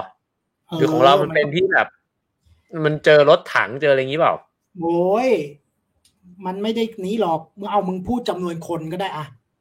ใช่ไหมแต่ว่ามันมี mindset ด้วยมันไม่ใช่แค่มีรถถังอย่างเดียวมันมีกลุ่มคนที่เขาสนับสนุนผ่าน mindset แบบนั้นจริงอย่าหรือเรื่องพระเอาเรื่องพระก็ได้อย่าไปว่าพระท่านมีศีลมากกว่าเราก็คนเหมือนกูเนี่ยถ้าทำผิดกูก็พูดได้เพราะเราว่าทำผิดอ่ะนี่แปลว่าคุณสนับสนุนหมอปลาใช่ไหมมึงต้องหาเรื่องให้กูโดนด่าฮะกลับไปที่อินเดียต่ออันนี้เป็นตัวอย่างประธานาธิบดีที่มาจากคนวรรณะต่ำนะครับท่านปัจจุบันนะครับอันนี้ท่านชื่ออะไรนะโคปินเนี่ยกูเตรียมไว้อาทิตย์ที่แล้วพอวันนี้มาพูดกูลืมเลยเนี่ยนะครับไม่เป็นไรนี่คือคนปัจจุบันเลยคนปัจจุบันครับมาจากน่าจะไม่แน่ใจว่าวรรณะต่ำหรือนอกวรรณะเลยนะครับแต่ได้เป็นประธานาธิบดีโหเหรอก็ไม่เกิดขึ้นได้โอ้โหก่อนหน้านี้ประธานาธิบดีเป็นมุสลิมก็มีเป็นคนวรรณะต่ำก็มีไม่ได้ครั้งแรกแต่ว่าอันนี้เนี่ย ก็เป็นข้อเสนอของพรรค BJP ซึ่งมีโมดีเป็นนายกคนปัจจุบันนะครับก็คงเป็นภาพที่สำคัญในทางการเมืองแหละว่าพรรคเราที่เป็นพรรครัฐบาลเนี่ยสนับสนุนใครเป็นประธานาธิบดีอะไรอย่างเงี้ยแต่คุณต้องไม่ลืมว่าประธานาธิบดีเนี่ยไม่ได้มีอำนาจเท่านายกนะเพราะเมื่อกี้คุณบอกว่ามันก็เคยมีมาแล้วด้วยนี่ไม่ใช่คนแรกแล้วมันเกิดขึ้นได้ยังไงในสังคมที่ไม่ได้ยอมรับคนวรรณะต่ำแต่คนวรรณะต่ำขึ้นมาอยู่ในตำแหน่งที่สูงที่สุดคุณครับการเมืองครับการเมืองมันทำอะไรได้ทุกอย่างแล้วครับหรอคุณไม่คิดว่านี่มันเป็นภาพทางการเมืองได้เหรอครับคุณต้องเข้าใจว่าอินเดียเนี่ยมันเป็นประเทศที่มีความหลากหลายมากๆและในขณะเดียวกันเนี่ยอินเดียเนี่ยมีกลวิธีในการใช้สัญลักษณ์นะครับการที่เอาใครมาเป็นใครเนี่ยอันนี้มันเป็นกลยุทธ์เชิงการเมืองแล้วมาอย่างเงี้ยเมื่อกี้คุณอธิบายว่ามันเป็นเรื่อง mindset ใช่ไหมทีนี้เนี่ยเวลาเราเห็นมันก็เหมือนแบบคนอเมริกันบอกว่าวันนึงเนี่ยเราได้เห็นประธานาธิบดีเป็นคนผิวดำเนี่ยมันก็ทำให้เรารู้สึกว่าเฮ้ยงั้นแปลว่าไอ้ความสิทธิความเท่าเทียมต่างๆนานาที่มันเคยแบบมีอคติต่อคนผิวดำมันเปลี่ยนไปละอย่างเงี้ยไอ้ mindset ที่เมื่อกี้คุณอธิบายเรื่องสังคมอินเดียเวลามีคนที่เป็นอวรรณะขึ้นมาเป็นประธานาธิบดีเนี่ยมันก็ต้อง mindset เปลี่ยนเหมือนกันดิแต่คุณต้องไม่ลืมนะเพราะว่าเมื่อกี้คุณถามในบริบทของการปฏิวัตินะคุณถามคำถามของผมก็คือทำไมทุกคนไม่ลุกขึ้นมาปฏิวัติเพราะคุณมีจำนวนเยอะกว่าแล้วผมก็ต้องตอบว่ามันก็มีคนที่เขามี mindset แบบนี้ไงเขาถึงไม่ลุกขึ้นมาไงแต่ไม่ได้แปลว่าคนส่วนใหญ่เขาไม่ลุกนะเขาก็ทำอะไรนู่นนี่นั่นเยอะผลักดันเยอะนะครับแต่ในขณะเดียวกันพรรคการเมืองเนี่ยถ้าคุณเป็นพรรคการเมืองเนี่ยคุณก็ต้องเข้าใจว่าคุณก็ต้องเล่นเชิงสัญลักษณ์ด้วยและประธานาธิบดีเนี่ยเป็นประมุขในทางสัญลักษณ์ครับอินเดียมันไม่เหมือนประธานาธิบดีอเมริกันครับคือแปลว่าอำนาจไปอยู่ที่นายกถูกต้องประเทศอินเดียมันเป็นประเทศที่มีนายกและมีประธานาธิบดีเป็นประมุขแต่คนบริหารรัฐเนี่ยจริงๆก็คือนายกครับเพราะฉะนั้นประธานาธิบดีเนี่ยเป็นประมุขของชาติในเชิงสัญลักษณ์ครับผมคุ้มค่ามากวันนี้ได้รู้เรื่องการเมืองอินเดียไปด้วยรู้เรื่องประวัติศาสตร์อินเดียไปด้วยนะครับเนี่ยคือกูเหนื่อยมากเพราะกูไม่ได้เตรียมที่จะมาตอบเรื่องการเมืองประวัติศาสตร์อินเดียเลยแล้วกูก็ไม่ได้ผู้เชี่ยวชาญเรื่องนี้ด้วยนะครับเพราะฉะนั้นผมต้องขอโทษคนดูไว้ก่อนว่าสิ่งที่ผมพูดเนี่ยอาจจะมีผิดเยอะแยะไปหมดเลยเพราะผมไม่ได้เตรียมมาคือกูเตรียมมาพูดเรื่องวรรณะอย่างเดียวเข้าใจไหมแล้วกูสอนปรัชญากูไม่ได้สอนประวัติศาสตร์แล้วกูก็ไม่ได้สอนรัฐศาสตร์ด้วยครับผมคุณทำบุญมาด้วยแปะกล้วยคุณก็จำอะไรไม่ได้เยอะผมก็เลยต้องแบบสูบความรู้จากหัวของคุณออกมาให้มากที่สุดเพื่อบำรุงบำเรอคนดูที่เขาแบบว่าช่วยสนับสนุนเรามาตลอดนะครับเราก็ต้องให้เขาได้มากที่สุดผมต้องขูดรีดเอาสมองคุณเนี่ยออกมาคือเนี่ยบางทีเนี่ยกูก็เสียวๆนะจัดรายการกับมึงเนี่ยนะครับว่าเพราะว่ามึงไม่เคยคุยก่อนแล้วมึงจะถามอะไรกูแล้วกูจะมาโชว์ไก่กาโชว์โง่ในรายการไหมก็พยายามตอบเท่าที่รู้ได้แล้วนะครับอีกอย่างนึงเนี่ยผมจะบอกเคล็ดลับอะไรบางอย่างแก่คุณก็ทำได้เคล็ดลับอันนี้ตอนที่ผมเป็นอาชีพอาจารย์ใหม่ๆนะครับมีคนพูดกับผมว่าให้รู้เถอะว่าอาชีพนักวิชาการคืออะไรนักวิชาการก็คือนักโม้ครับคือสมมุติคุณรู้มา70คุณพูด90ไม่น่าเกลียดแต่ถ้าคุณรู้แค่30แล้วคุณมาพูด70เนี่ยน่าเกลียดอย่างเงี้ยนะครับเพราะฉะนั้นเนี่ยคุณอาจจะรู้คุณอาจจะรู้100พูด100นี่หาได้ยากนะครับคนพูด100พูด100คนที่อ่อนน้อมก็คือคนที่รู้100รู้90พูดแค่40อาจจะกักบ้างแต่ก็ยังอ่อนน้อมแต่ส่วนใหญ่มันมักจะรู้50 60แล้วมันพูด70 80เพราะฉะนั้นเขาก็สอนเราว่าอย่าพูดให้มันน่าเกลียดมึงรู้60มึงพูดสัก70 80ไม่น่าเกลียดหรือมึงรู้60มึงพูดเนี่ยเงี้ยได้แต่ถ้ามึงรู้40แล้วมึงไปพูด90เนี่ยมันน่าเกลียดมึงกำลังทำให้กูรู้40พูด90อยู่เนี่ยครับผมก็เลยบอกว่าสิ่งที่คุณทำไม่น่าเกลียดคุณรู้60-70อยู่แล้วนะครับแล้วคุณก็พูดจริงๆคุณพูดประมาณ70-80แหละแต่ว่าคุณพูดด้วยน้ำเสียงที่มั่นใจทำให้เรารู้สึกราวกับ90นะครับเพราะฉะนั้นคุณไม่ได้ทำอะไรผิดบางเรื่องกูพูดกับคนดูสารภาพกับคนดูเลยบางเรื่องกูก็รู้40นะครับแต่ด้วยน้ำเสียงด้วยคาแรคเตอร์ด้วยชุดเนี่ยนะครับคนดูก็อาจจะคิดว่าโอ้โหอาจารย์ตุลนี่แม่งรู้80พูด80ไม่ใช่ครับบางเรื่องผมรู้40จริงครับผมก็พยายามจะพูดให้มันได้สัก50-60แต่ด้วยความขึงขังด้วยความอะไรเนี่ยคุณก็นึกไปว่า กูรู้ไป90แล้วนะครับอันนี้ก็ต้องเป็นบาปของความเป็นนักวิชาการที่มาพรีเซนต์ในที่สาธารณะนะครับผมชอบมากผมชอบวิธีการที่คุณให้ความรู้แบบนี้มากเพราะว่ามันทำให้คนที่ติดตามดูแล้วก็ศึกษาเรียนรู้ไปกับคุณเนี่ยเกิดการเรียนรู้ด้วยตัวเองเพราะว่ามันเกิดความไม่ไว้ใจนะครับความไม่ไว้ใจนี่เป็นเรื่องที่ดีทำให้เขาเนี่ยต้องไปสืบเสาะค้นหาดูเพื่อว่าเอ้ยไม่แน่อาจารย์ตุลอาจจะยังพูดไม่ครบอาจจะพูดตกหล่นอะไรไปใช่ไหมครับนี่จริงๆเป็นกุศโลบายของคุณไม่ใช่หรอกครับกูก็ไม่รู้หรอกครับกูก็พูดไปเขาจะเชื่อใจไม่เชื่อใจกูก็ไม่รู้แหละแต่คุณต้องเข้าใจอย่างนี้นะสังคมไทยนะครับขอให้คุณมั่นใจอ่ะสังเกตนะไอ้พวกที่เป็นศาสดาเป็นอะไรทั้งหลายที่คนนับถือมันมั่นใจฮะกูไม่มีอันเนี้ยคือแบบให้เขาอมตีนเพื่อรักษาโรคอะไรก็ทำได้หมดอะถ้ามึงมั่นใจวันนึงมึงตั้งตัวเลยมึงเป็นตีนศักดิ์สิทธิ์ตีนมึงรักษาโรคได้มึงเริ่มเอาภาพมึงเอาตีนไปนวดใครอะไรเงี้ยเชื่อเหอะแล้วมึงมั่นใจนะอีกไม่นานคนมันก็จะมาเอาให้มึงเอาตีนนวดหน้าเหรอเฮ้ยเราน่าทำเหรอเราน่าทำธุรกิจอะไรแบบนี้กันนะคุณเนี่ยปรุงอาหารแล้วบอกว่าอาหารเนี่ยกินแล้วได้บุญทำกันแบบใหญ่โตเลยเพราะคุณบอกว่าทำได้ไม่ยากนี่ไม่หรือนั่นแหละผมว่าอย่างนั้นมันยังเหนื่อยไปคุณเนี่ยตีนคุณศักดิ์สิทธิ์วันนึงคุณฝันท้าวเวสสุวรรณมาบอกว่าโอ้ข้าจะมอบตีนเพชรให้เจ้าเนี่ยพอตื่นมาปุ๊บตีนคุณรักษาโรคได้คุณเริ่มพูดกับคนอื่นว่าตีนคุณเนี่ยวันนั้นไปแตะเล่าเรื่องอย่างนี้เล่าด้วยความมั่นใจนะคุณอย่าลังเลนะอย่าลังเลเลยห้ามลังเลเลยนะแล้วไม่เกินครึ่งเดือนหรอกมึงจะกลายเป็นศาสดาที่มีตีนศักดิ์สิทธิ์เชื่อกูคนไทยเป็นอย่างนี้จริงๆมันอยู่ที่ความมั่นใจเนอะถ้าเรามั่นใจสิ่งนั้นจะดูเป็นจริงขึ้นมาทันทีใช่วันนี้อาจารย์ตุลก็บอกทริคแล้วนะครับชี้ช่องรวยตีนคุณก็ศักดิ์สิทธิ์ได้ใช่ครับผมเดี๋ยวเรายังเหลืออีก2 สไลด์นี่มาชั่วโมง13 นาทีแล้วเราจะจบแล้วทีนี้เพื่อโยงกับเป้าหมายของรายการเราก็ต้องพูดเรื่องสังคมไทยนิดนึง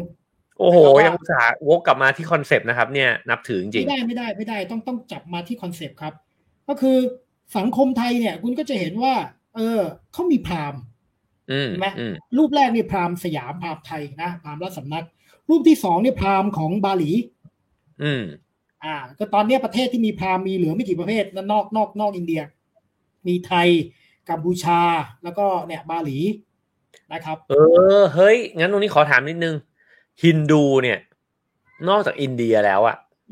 แล้วก็อีก3 ประเทศที่คุณพูดไปไม่มีแล้วเหรอในโลกเนี้ยก็มีฮินดูใหม่ส่วนมากฮินดูใหม่ฮินดูเก่าก็อาจจะมีเนี่ยแหละไทยกัมพูชาบาหลี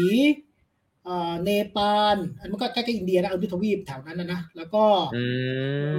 เมียนมาก็มีแต่ว่าผมเข้าใจอย่างนี้เมื่อก่อนในอุตสาคเนย์เนี่ยมันมีหมดนะแต่พอระบบกษัตริย์เปลี่ยนไปพวกนี้ก็หายไปด้วยคราวนี้มาที่ไทยกับบาหลีในรูปนี้ทีนี้เข้ามาพูดเพื่อเห็นว่าเนื่องจากไทยเราเนี่ยมีพราหมณ์บาหลีก็มีพราหมณ์แต่บาหลีเนี่ยเขามีระบบวรรณะนอกอินเดียเขามีระบบวรรณะนะครับนอกอินเดียที่บันทึกว่ามีระบบวรรณะเนี่ยมีบาหลีกัมพูชาสมัยโบราณก็มีนะแต่ว่าไทยเนี่ยไม่มีระบบวรรณะนะแม้จะมีพราหมณ์หมายถึงว่าไทยไม่มีวรรณะในลักษณะแบบ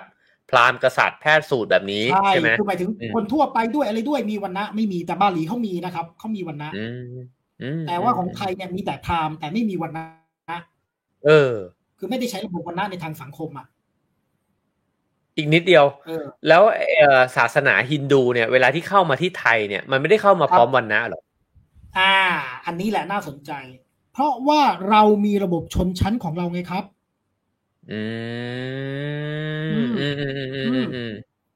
ทีนี้เนี่ยคุณจะเอาของอินเดียมาฟิตอินกับเราได้ไงไม่ฟิตเพราะกูมีโครงสร้างของกูเองมันก็อาจจะเอามาแค่สัญลักษณ์บางอย่างเช่นแบบนับเป็นพระอิศวรนับเป็นพระราม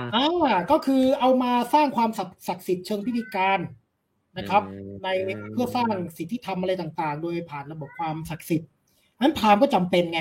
ในการสถาปนาความศักดิ์สิทธิ์ใช่ไหมครับแต่ว่าในขณะเดียวกันเนี่ยจะเอาทั้งโครงสร้างมาหมดเลยก็ไม่ฟิตอินกับสิ่งที่มีอยู่แล้วเพราะฉะนั้นของเรามีอะไรครับเราก็มีระบบใช่ไหมมีชนชั้นของเราเองอันนี้จะเห็นเลยว่าระบบวรรณะเวลามันออกไปนอกอินเดียมันไม่ได้ออกไปหมดนะ โบราณกัมพูชามีตอนนี้ก็ไม่มีแล้วเหลือแต่อินโดนีเซียที่มีศรีลังกานี่ก็น่าสนใจนะศรีลังกาก็มีนะระบบวรรณะแต่มันก็รับจากอินเดียภาคใต้แต่ตอนนี้คงไม่แล้วแหละเพราะเขาเป็นพุทธแล้วนะครับแต่ว่าเมื่อก่อนก็มีนะเพราะฉะนั้นเนี่ยเราก็ถือว่าอันนี้แหละมันเราไม่ได้รับระบบวรรณะแบบวิธีคิดเข้ามาซึ่งอันนี้เข้าใจได้เนอะเพราะว่าพอมองของเราเนี่ยทำไมถึงมีพราหมณ์เนี่ยที่มันชัดเจนมากเพราะว่าพราหมณ์นี่เขาก็ทำพิธีเนาะแล้วก็มีฟังก์ชันของเขาอยู่ส่วนวรรณะอื่นๆนี่ก็มันก็ไม่ได้มาด้วยตัวระบบทั้งหมดอยู่แล้ว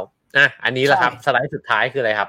สไลด์สุดท้ายคือผมก็พวกในปัจจุบันเองเรื่องนี้มันก็เปลี่ยนไปนะคือไม่ได้หมายถึงว่ามันก็ดีขึ้นอะไรทั้งหมดนะครับแต่ว่ามันอะไรล่ะมันก็มี movement ที่น่าสนใจหลายอย่างที่เราอาจจะไม่ได้ตามข่าวในอินเดียนะครับเช่นรูปแรกเนี่ยนะเป็นรูปคนเขาส่งน้ำมนต์อะไรให้คนหนึ่งอันนั้นเป็นผู้บูชาประจำวัดที่มาจากคนวรรณะต่ำคืออินเดียนี่มีหลายวัดประกาศแล้วนะว่าจะเลือกเอานะครับจะเลือกเอาอะไรล่ะคนที่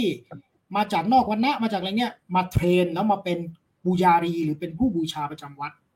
โดยเฉพาะอินเดียใต้ในมูฟนี้เริ่มเห็นเยอะน่าสนใจตำแหน่งนี้คือสำคัญหรือสูงหรือยังไงไหมคือตำแหน่งเวลาคุณไปวัดฮินดูเนี่ยเขาจะต้องมีบูชารีนะครับบูชารีก็คือคนที่ดูแลเทวรูปปฏิบัติประจำวันให้พรศาสนิกชนอะไรต่างๆที่เข้าไปบูชาพระอันนี้สำคัญมากนะแล้วสมัยโบราณเนี่ยต้องเป็นพราหมณ์นะครับก็คืออันนี้ก็ถือว่าเป็นความเปลี่ยนแปลงที่สำคัญเลยที่แบบอันนี้มันหน้าที่พราหมณ์เลยตั้งแต่โบราณมาแต่ว่าณปัจจุบันเนี่ยเริ่มมีที่เขาใช้เนี่ยเขาเริ่มประชุมกันแล้วก็เลือกมาหรือเป็นผู้หญิงก็มีนะนะครับส่วนรูปที่2นี่ก็เป็นเหตุการณ์อันนึงที่น่าสนใจนะครับคุณลุงพราหมณ์คนที่ไม่ได้ใส่หมวกรูปกลางนะครับกำลังกอดกับคนผู้ชายที่ผิวคล้ำหน่อยเป็นพิธีที่เขาเอาคนนอกวรรณะนะครับแล้วพราหมณ์ขี่คอพราหมณ์แห่เข้าไปบูชาพระคือแกก็บอกแกอยากแสดงอะไรเชิงสัญลักษณ์ตามเรื่องราวโบราณเนี่ยนะครับแล้วก็กอดกันนะแสดงความนี้ต่อกันว่ามันไม่มีเรื่องพวกนั้นแล้วอย่างนี้นะครับคือจริงๆมันก็เหมือนกับมันก็เหมือนกับเรื่องของจะเรียกว่าชนชั้นทางเศรษฐกิจก็ได้เนาะก็คือว่ามันก็มีคนรวยที่มีความเห็นใจคนจนอะไรอย่างนี้เนาะอันนี้ก็อาจจะคล้ายกันก็คือคนที่อยู่ในวรรณะที่สูงหรือได้เปรียบกว่าเนี่ยก็ต้องมีจำนวนหนึ่งแหละที่ก็ต้องการความเปลี่ยนแปลงหรือว่าทำให้คนวรรณะต่ำได้สิทธิ์ที่มันดีขึ้นได้ด้วยเหมือนกันใช่ก็มีแต่ก็น้อยนะครับพูดกันตรงๆน้อยถ้าคุณไปดูหนังเรื่องไวท์ไทเกอร์เนี่ยก็จะเห็นภาพอันนี้ที่ยังอยู่ในปัจจุบันนะเรื่องวรรณะที่มันอยู่ในชีวิตคนทั่วไปส่วนสุดท้ายนะครับก็เป็น movement การประท้วงของคนดาลิตที่เขาเรียกร้องเรื่องสิทธิมนุษยชนแต่สิ่งที่ผมสนใจก็คือเขาใช้สีน้ำเงินเป็นสัญลักษณ์หรือสีฟ้าเป็นสัญลักษณ์ทำไมอะครับคุณย้อนไปดูรูปดร.อัมเบดกาดร.อัมเบดกาใส่สูทสีอะไรครับเหรอท่านจะใส่สูทสีน้ำเงินอยู่ตลอดเงี้ยเหรอนี่ไงผมถึงแต่งตัวคุณดูดิคุณเปรียบเทียบรูปกับตัวผมในวันนี้เห็นไหมไทยและสูทสีเดียวกันเลยไหมฮะครับผมโอ้โหผมจะตัดสลับไปสลับมานิดนึงนะครับผมครับเอาครับไปครับลึกซึ้งครับผมเพราะฉะนั้นเนี่ยคือไม่ใช่แค่สีสูตรของท่านดร.เบกก้าเนี่ยมาจากวรรณะมหารนะครับก็คือวรรณะต่ำแล้วสีพวกเข้มๆเนี่ยมันจะมีรองทวรรณะต่ำพราหมณ์เนี่ยเขาจะบอกว่าสีประจำวรรณะเขาก็คือสีขาวนะกษัตริย์ก็คือสีแดงนะไวสยะก็คือสีเหลืองส่วนพวกวรรณะต่ำนี่ก็คือสีเข้มสีนินก็คือดำน้ำเงินมันเป็นโบราณมาเป็นแบบนั้นแล้วดร.อัมเบดกาแกเคยถือธงสีน้ำเงินของวรรณะมหารในการประท้วงนับแต่นั้นมาถ้าก็ใส่สูทสีน้ำเงินเป็นสัญลักษณ์แล้วทุกคนที่อยู่ใน movement นี้ก็จะใช้สีน้ำเงินครับเป็นสัญลักษณ์ซึ่งคุณกำลังบอกว่าไอ้เจ้า movement ล่าสุดเนี่ยอันเนี้ย on Dalit Human Rights นี่ก็คือเหมือนกับหยิบยืมสัญลักษณ์บางอย่างของดร.อัมเบดกาเนี่ยขึ้นมาใหม่ใช่เขายังใช้อยู่ครับเขายังชูรูปดร.อัมเบดกาเขายังใช้ธงสีน้ำเงินเขายังใช้สีน้ำเงินเป็นสีประจำกลุ่มนะครับซึ่งอันนี้ก็จะเห็นเลยว่ามันเรื่องสีเนี่ยมันเป็นเรื่องสำคัญนะในอินเดียเอาไว้อีกสักตอนไหมสีกับความเป็นสีเหรอนะสีเอาสีอะไรสีสุพรรณหรือเปล่าแน่นไงกูว่าแล้วนะครับผมเอาวันนี้เรามีเรื่องสีกับเรื่องขบวนการพักตินะครับเดี๋ยวผมจะต้องจด ผมต้องเป็นแบบมือจดเลขาคุณเนี่ยตลอดเวลาว่าคุณได้ให้สัญญากับคุณผู้ชมเนี่ยไว้ยังไงบ้างนะครับครับอาจารย์ตูนเล่ามาทั้งหมด2ตอนยืดยาวสรุปสักนิดนึงว่าไอ้วันนะแต่จริงสิ่งที่ผมฟังเนี่ยแล้วก็ฟังมาตลอดผมรู้สึกว่ามันมีความสลับซับซ้อนมากเลยเนาะทั้งในแง่ประวัติศาสตร์กว่ามันจะลากมาจนถึงวันนี้ทั้งในแง่การเมืองทั้งในแง่วัฒนธรรมแล้วมันก็ไม่สามารถอธิบายได้ง่ายๆว่าวันนะในอินเดียมันโอ้โหมันไม่แบบอธิบายแบบพรึบเดียวมันไม่สามารถที่จะ simplify มันได้ขนาดนั้นอาจารย์ตูนสรุปสักนิดนึงครับอย่างนี้ครับสิ่งหนึ่งเวลาผมจะมีวิชาเลือกเนาะให้นักศึกษาเรียนเช่นวิชาศาสนาฮินดูปรัชญาอินเดียอะไรเงี้ยนะผมก็จะบอกว่าคุณต้องท่องคำหนึ่งไว้เมื่อคุณเรียนกับผมแล้วคุณต้องไม่ลืมคำนี้ตลอดเวลาก็คือคำว่าซับซ้อนมันไม่ง่ายที่คุณจะไปจับ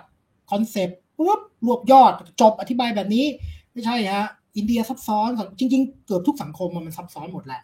นะแต่ว่าอินเดียนี่มันค่อนข้างซับซ้อนมากๆนะครับในแง่ของตัวสังคมวัฒนธรรมความเชื่อทางศาสนาเองซับซ้อนมากมันไม่ได้มีองค์กรศาสนาส่วนกลางมันไม่ได้มี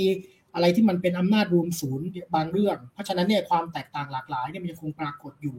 เรื่องวรรณะก็เช่นเดียวกันนะครับมันมีความซับซ้อนในตัวมันเองนะมันมีทั้งเรื่องวรรณะที่ผสมกับเรื่องของ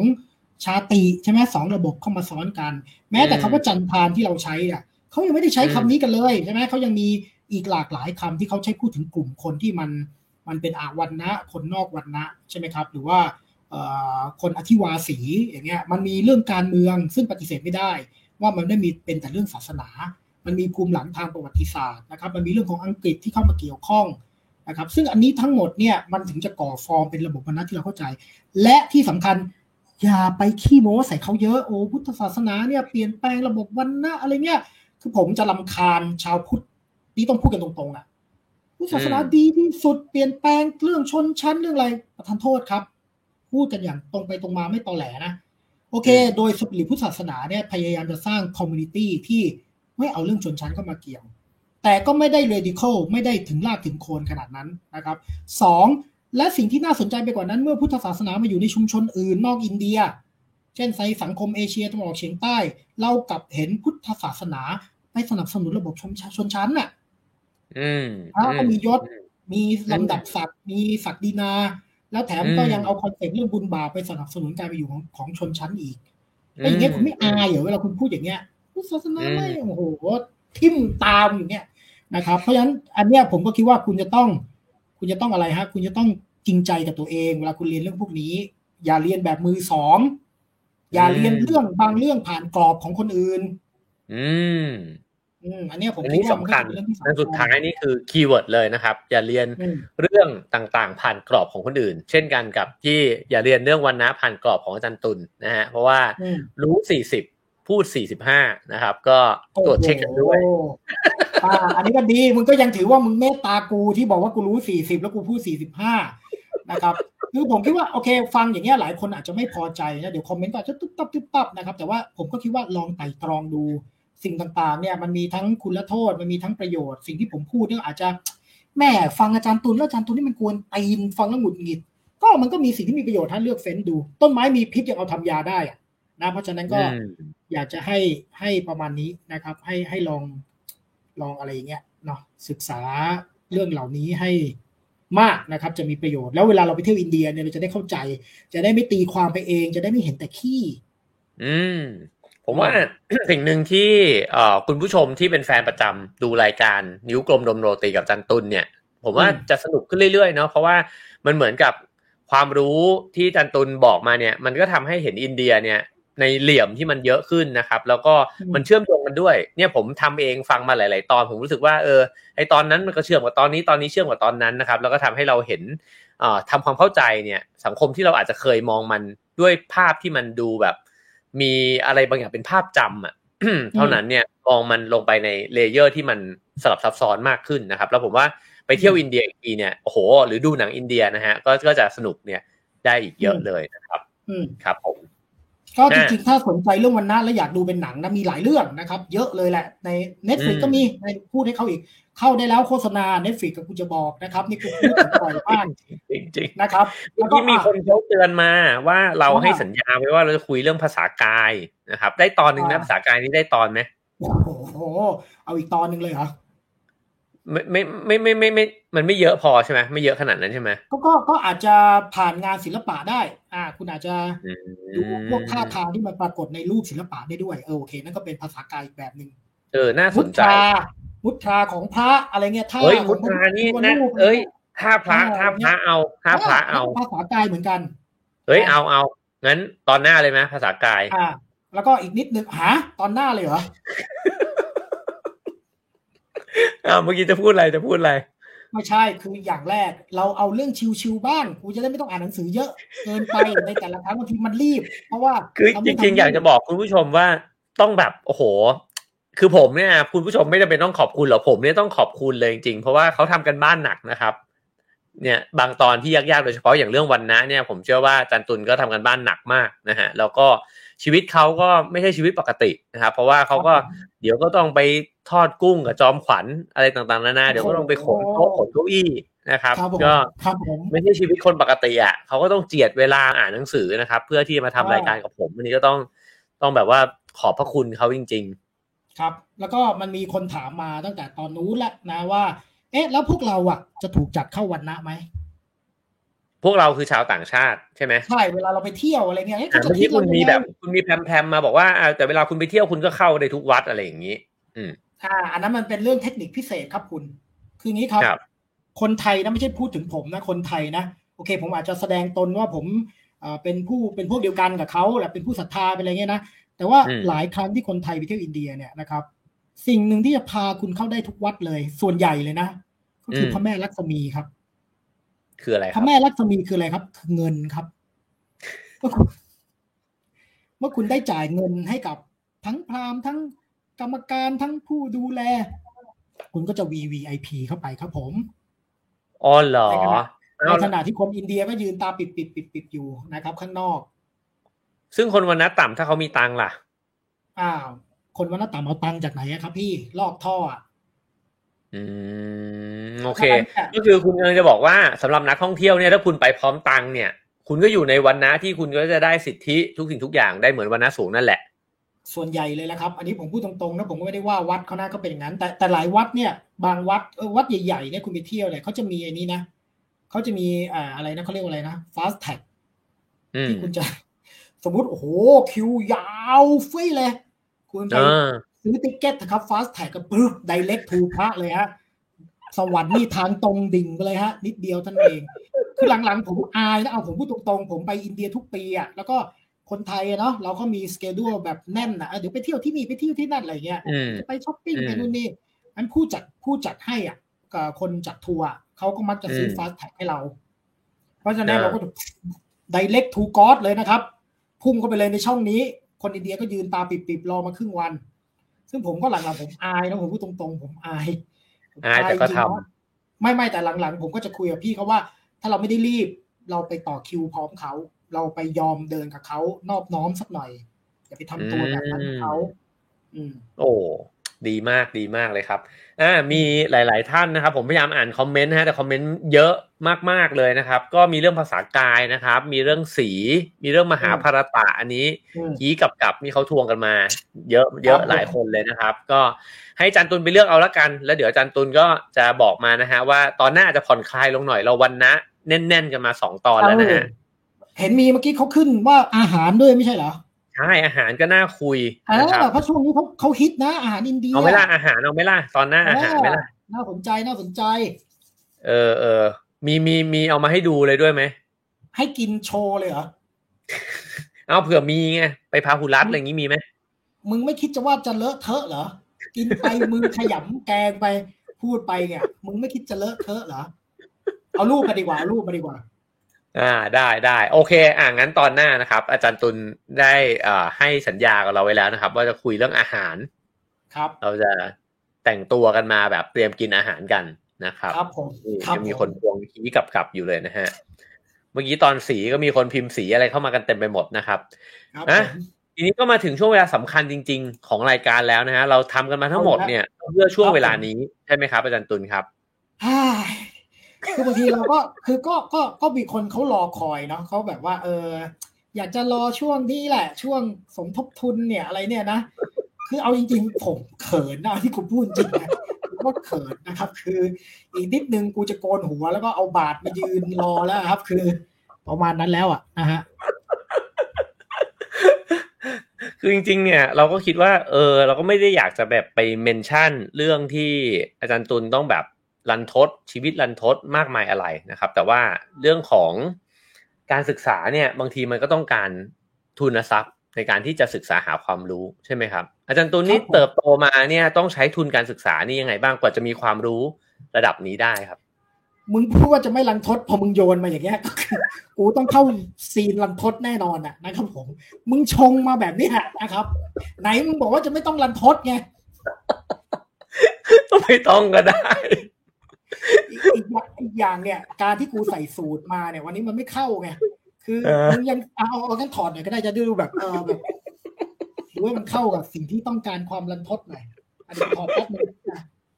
โอ้อันนี้น่าสนใจนะเขาบอกว่าไปสัญจรคุณปลาบอกว่าเราไปสัญจรพหุรัตน์อันนี้ผมคุยกับตุลอยู่ว่าเดี๋ยวจะไปเที่ยวกันครับแล้วก็อาจจะถ่ายอะไรมาเนาะอาจจะได้ทำอะไรสนุกๆนะครับอันนี้น่าสนใจครับเรามาวอร์มอันนี้ก่อนก็ได้ตามที่คุณปลาบอกทำลมโรตีสัญจรไปเที่ยวพหุรัตน์นะแล้วไปกินอะไรกันอะไรอย่างนี้น่าสนใจน่าสนใจโรตีกันจริงๆเลยพหุรัตน์วัดแขกอะไรอย่างนี้นะเดี๋ยวไว้ไปถ่ายกันใช่ครับรอผมเดินได้คล่องกว่านี้นิดนึงนะฮะผมอยากทำเหมือนกันน่าสนุกดีครับคุณก็ไปแบบนี้เลยกระเพกไปแล้วก็กระเพกทัวร์ครับผมมึงอุ้มกูด้วยเลยนะครับถ้ามึงเยี่ยวเดี๋ยวกูจับให้ได้เลยเปิดที่เราบอกกูยอมถึงขนาดนั้นนะครับที่ดูผมถือไหวเหรอถือไหวไหมก็ใช้2มือก็น่าจะไหวอยู่มั้งแหมเนี่ยอย่างเงี้ยเนี่ยมึงจะโดนเนี่ยนะครับมึงจะโดนไม่ควรก็ใครที่ฟังรายการนี่มึงก็พยายามทำตัวรันทดใช่ไหมครับผมเริ่มดูน่าสงสารละเนี่ยมีคนเขาบอกว่าเขาเตรียมทิชชู่ซับน้ำตาแล้วนะฮะโอ้โหครับผมคุณต้องเล่านิดนึงว่าในวัยเด็กเนี่ยการสะสมความรู้ของคุณมันเกิดขึ้นยังไงบ้างแรกๆเนี่ยนะครับ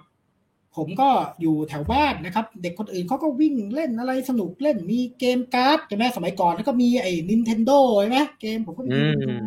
เพราะผมไม่มีตังค์ซื้อนะครับแต่ผมก็เป็นเด็กที่ก็จะมีอาแปะแกก็จะเอาซื้อของเก่าว่าขายของเก่าแกก็จะเอาพวกของเก่าของอะไรต่างๆมานะครับเสร็จแล้วเนี่ยแกก็จะมีหนังสือพิมพ์มาห่อของแล้วบางทีเศษหนังสือพิมพ์ปลิวมาผมก็เริ่มอ่านจากเศษหนังสือพิมพ์ที่แปะใช้ห่อของนะครับเริ่มสั่งมันมีคอลัมน์นี้คอลัมน์นั้นนะครับผมก็เริ่มอ่านดูแล้วแต่บุญมากๆนะเช่นวันนี้เกิดไอ้ที่เศษที่ปลิวมาโอเคเป็นคอลัมน์ความรู้ผมก็อ่านบางวันก็เป็นเศษสมบอกไม่สมบางวันก็เป็นอะไรเงี้ยดูดวงนะครับคุณต้องไปรอแถวไหนมันถึงจะมีเศษกระดาษเนี่ยปลิวมาหาคุณได้กองขยะแถวริมถนนนั่นแหละครับที่แปะแกเก็บของเก่ามาแล้วแกก็เอากองแกก็มัดแล้วก็เศษก็ปลิวผมก็หยิบมาแล้วก็อ่านนะครับแล้วก็ถามแปะว่าอันนี้อ่านว่าอะไรเงี้ยครับแปะบอกว่าจะไปลู่นะครับผมไม่มีแม้กระทั่งแบบว่าจะมีคนมาสอนแล้วก็ไม่มีเงินที่จะไปโรงเรียนไม่มีครับไม่มีผมเนี่ยแล้วก็บางวันพออ่านได้ไม่เท่าไหร่ก็ต้องช่วยแปะพับกระดาษเพื่อจะได้เอาเงินเล็กๆน้อยๆของแปะนะครับเอามาซื้อขนมไม่ใช่ซื้อขนมด้วยเพราะว่าไม่มีตังค์กินอยู่แล้วคือปกติเนี่ยเวลาจะกินขนมเนี่ยอยากกินอะไรหวานๆผมก็ไปกินก๋วยเตี๋ยวแต่ไปกินก๋วยเตี๋ยวแบบที่ซื้อข้าวด้วยคุณเคยเห็นไหมคุณเคยอ่านนิยายอยู่กับผมไหมเอาข้าวใส่ก๋วยเตี๋ยวครับสั่งก๋วยเตี๋ยวแบบถ้วยเล็กๆก็สั่งข้าวใส่ไปแล้วก็กินแล้วระหว่างนั้นนะครับไอ้พวงเครื่องปรุงพวงเครื่องปรุงผมจะแอบตักน้ำตาลใส่ซองหนังสือพิมพ์เล็กๆไว้ใส่กระดาษสือพิมพ์แล้วม้วนแล้วเอาเก็บใส่กระเป๋าเนี่ยนะครับแล้วก็ค่อยๆเอาไอ้น้ำตาลเนี่ยกินเป็นของละลายน้ำแล้วก็กินเป็นของหวานครับผมนี่เติบโตมาแบบนี้เลยใช่ครับผมโอ้โหแล้วคุณผู้ชมดูอยู่จะไม่สงสารเขาสักหน่อยเลยเหรอครับว่าเขาเติบโตขึ้นมาเนี่ยโอ้โหกว่าจะบ่มเพาะร่างกายมาได้ขนาดนี้นะครับก็จุนเจือเขาสักนิดนึงนะครับใช่แล้วหนังสือเรียนเนี่ยก็ต้องไปเอาที่เขาใช้แล้วนะครับบางทีบางหน้าขาดหายไปบางทีอะไรก็ต้องทนอ่านไปตอบไม่ได้ครูก็ตีสมัยก่อนนะครับเพราะว่ามันไม่มีผมจะทำยังไงแล้วพอผมอ่านเสร็จเรียนเสร็จผมก็ต้องเอาไปพับเป็นถุงกล้วยแขกนะครับแล้วก็เอาไปขายเพื่อให้ได้เงินมาอีก โอ้โหคือครับผมนึกออกเลยผมนึกออกเลยชีวิตคุณนี่คือหนังสือเรียนต้องไปเก็บมาแล้วพอเรียนเสร็จเนี่ยฉีกออกมาแล้วพับเป็นถุงแล้วไปนั่งรอที่กองขยะเนี่ยเพื่อรอให้ถุงอันนั้นเนี่ยปลิวกลับมาหาคุณแล้วคุณค่อยอ่านมันอีกทีนึงใช่ใช่ครับหรือได้หนังสือพิมพ์ครับผมก็ต้องใช้วิธีแบบนั้นไม่ใช่ผมไปยืนอ่านหนังสือพิมพ์ได้นะครับผมต้องรอที่แปะเขาแกะมันก็ผิดวันบ้างอะไรบ้างก็อ่านอย่างนี้มาตลอดเนี่ยฝึกนิสัยการอ่านจากอย่างนี้นะครับแล้ว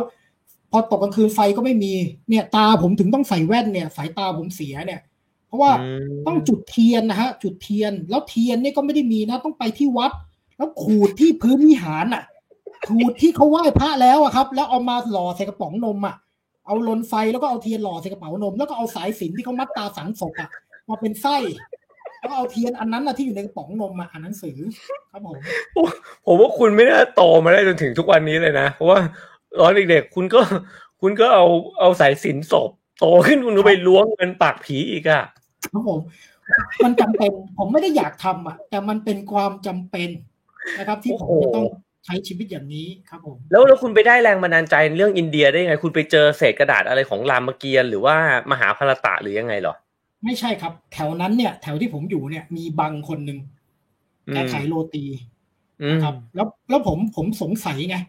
คนซื้อโรตีแกเยอะเลยว่ามันมีอะไรพิเศษเหรอในอาหารที่เขากินความเป็นโรตีเนี่ยแล้วผมเห็นบังเนี่ยล้วงแล้วคือพอพักอ่ะพอคนหายอ่ะแกก็ล้วงกางเกงแกเกานะครับตรงเป้าตรงอะไรแล้วก็มาปั้นโรตีต่อแล้วก็คนก็กินอย่างอร่อยแกต้องมีอะไรสักอย่างหรือทำไมคนถึงยังคงชื่นชอบโรตีได้นะครับหรืออะไรอย่างนี้เป็นต้นนะผมก็เริ่มคนนี้เขาเป็นใครเขามาจากไหนนะครับผมก็เริ่มสนใจคนที่เขาเป็นต่างชาตินะครับแล้วก็ผมก็เริ่มอ่านหนังสือก็เจอท่องเที่ยวสมัยก่อนผมไม่ได้มีแต่พวกหนังสือพิมพ์นะนิตยสารเก่าๆอย่างอะไรนะสมัยก่อนเขาจะมีนิตยสารที่มันมีเรื่องท่องเที่ยวแทรกอยู่กับพวกนิยายอ่ะโอ้นี่คุณกำลังจะบอกว่าจริงๆแล้วเนี่ยนี่มันเป็นปรัชญาเลยนะคือความรู้ที่มันปลิวมากับอากาศเนี่ยมันกลับทำให้เราเนี่ยเปิดโลกออกไปมากกว่าที่เราเดินไปหยิบหนังสือมาเองอีกคือเหมือนกับพระเจ้าเนี่ยโปรยความรู้มาให้คุณในเรื่องต่างๆแล้ววันนึงก็มีความรู้กระเด็นมาหาคุณเป็นความรู้ของอินเดียโหนี่ครับผมเนี่ยผมก็เลยเริ่มรู้สึกสนใจเรื่องพวกนี้นะครับแล้วก็เลยค่อยๆศึกษามาทีละนิดนะครับแต่ว่ามันก็เท่ากับได้เท่าที่กระดาษจะปลิวมานั่นแหละครับโหแต่คุณเนี่ยลองคิดดูนะครับถ้าเป็นคนที่พอจะมีเงินเนี่ยพอมีความสนใจอินเดียเขาก็จะเก็บตังค์แล้วก็สามารถไปอินเดียได้แต่อาจารย์ตุลเนี่ยไม่มีแม้แต่กระทั่งมีความฝันแต่ไม่มีวิธีการที่จะไปถึงความฝันนั้นคุณทำยังไงคุณถึงจะได้ไปอินเดียครั้งแรกผมแทบจะเกาะล้อเครื่องบินไปนะครับแต่ว่ามันเสี่ยงเกินไปนะครับผมก็ไปขอนะครับ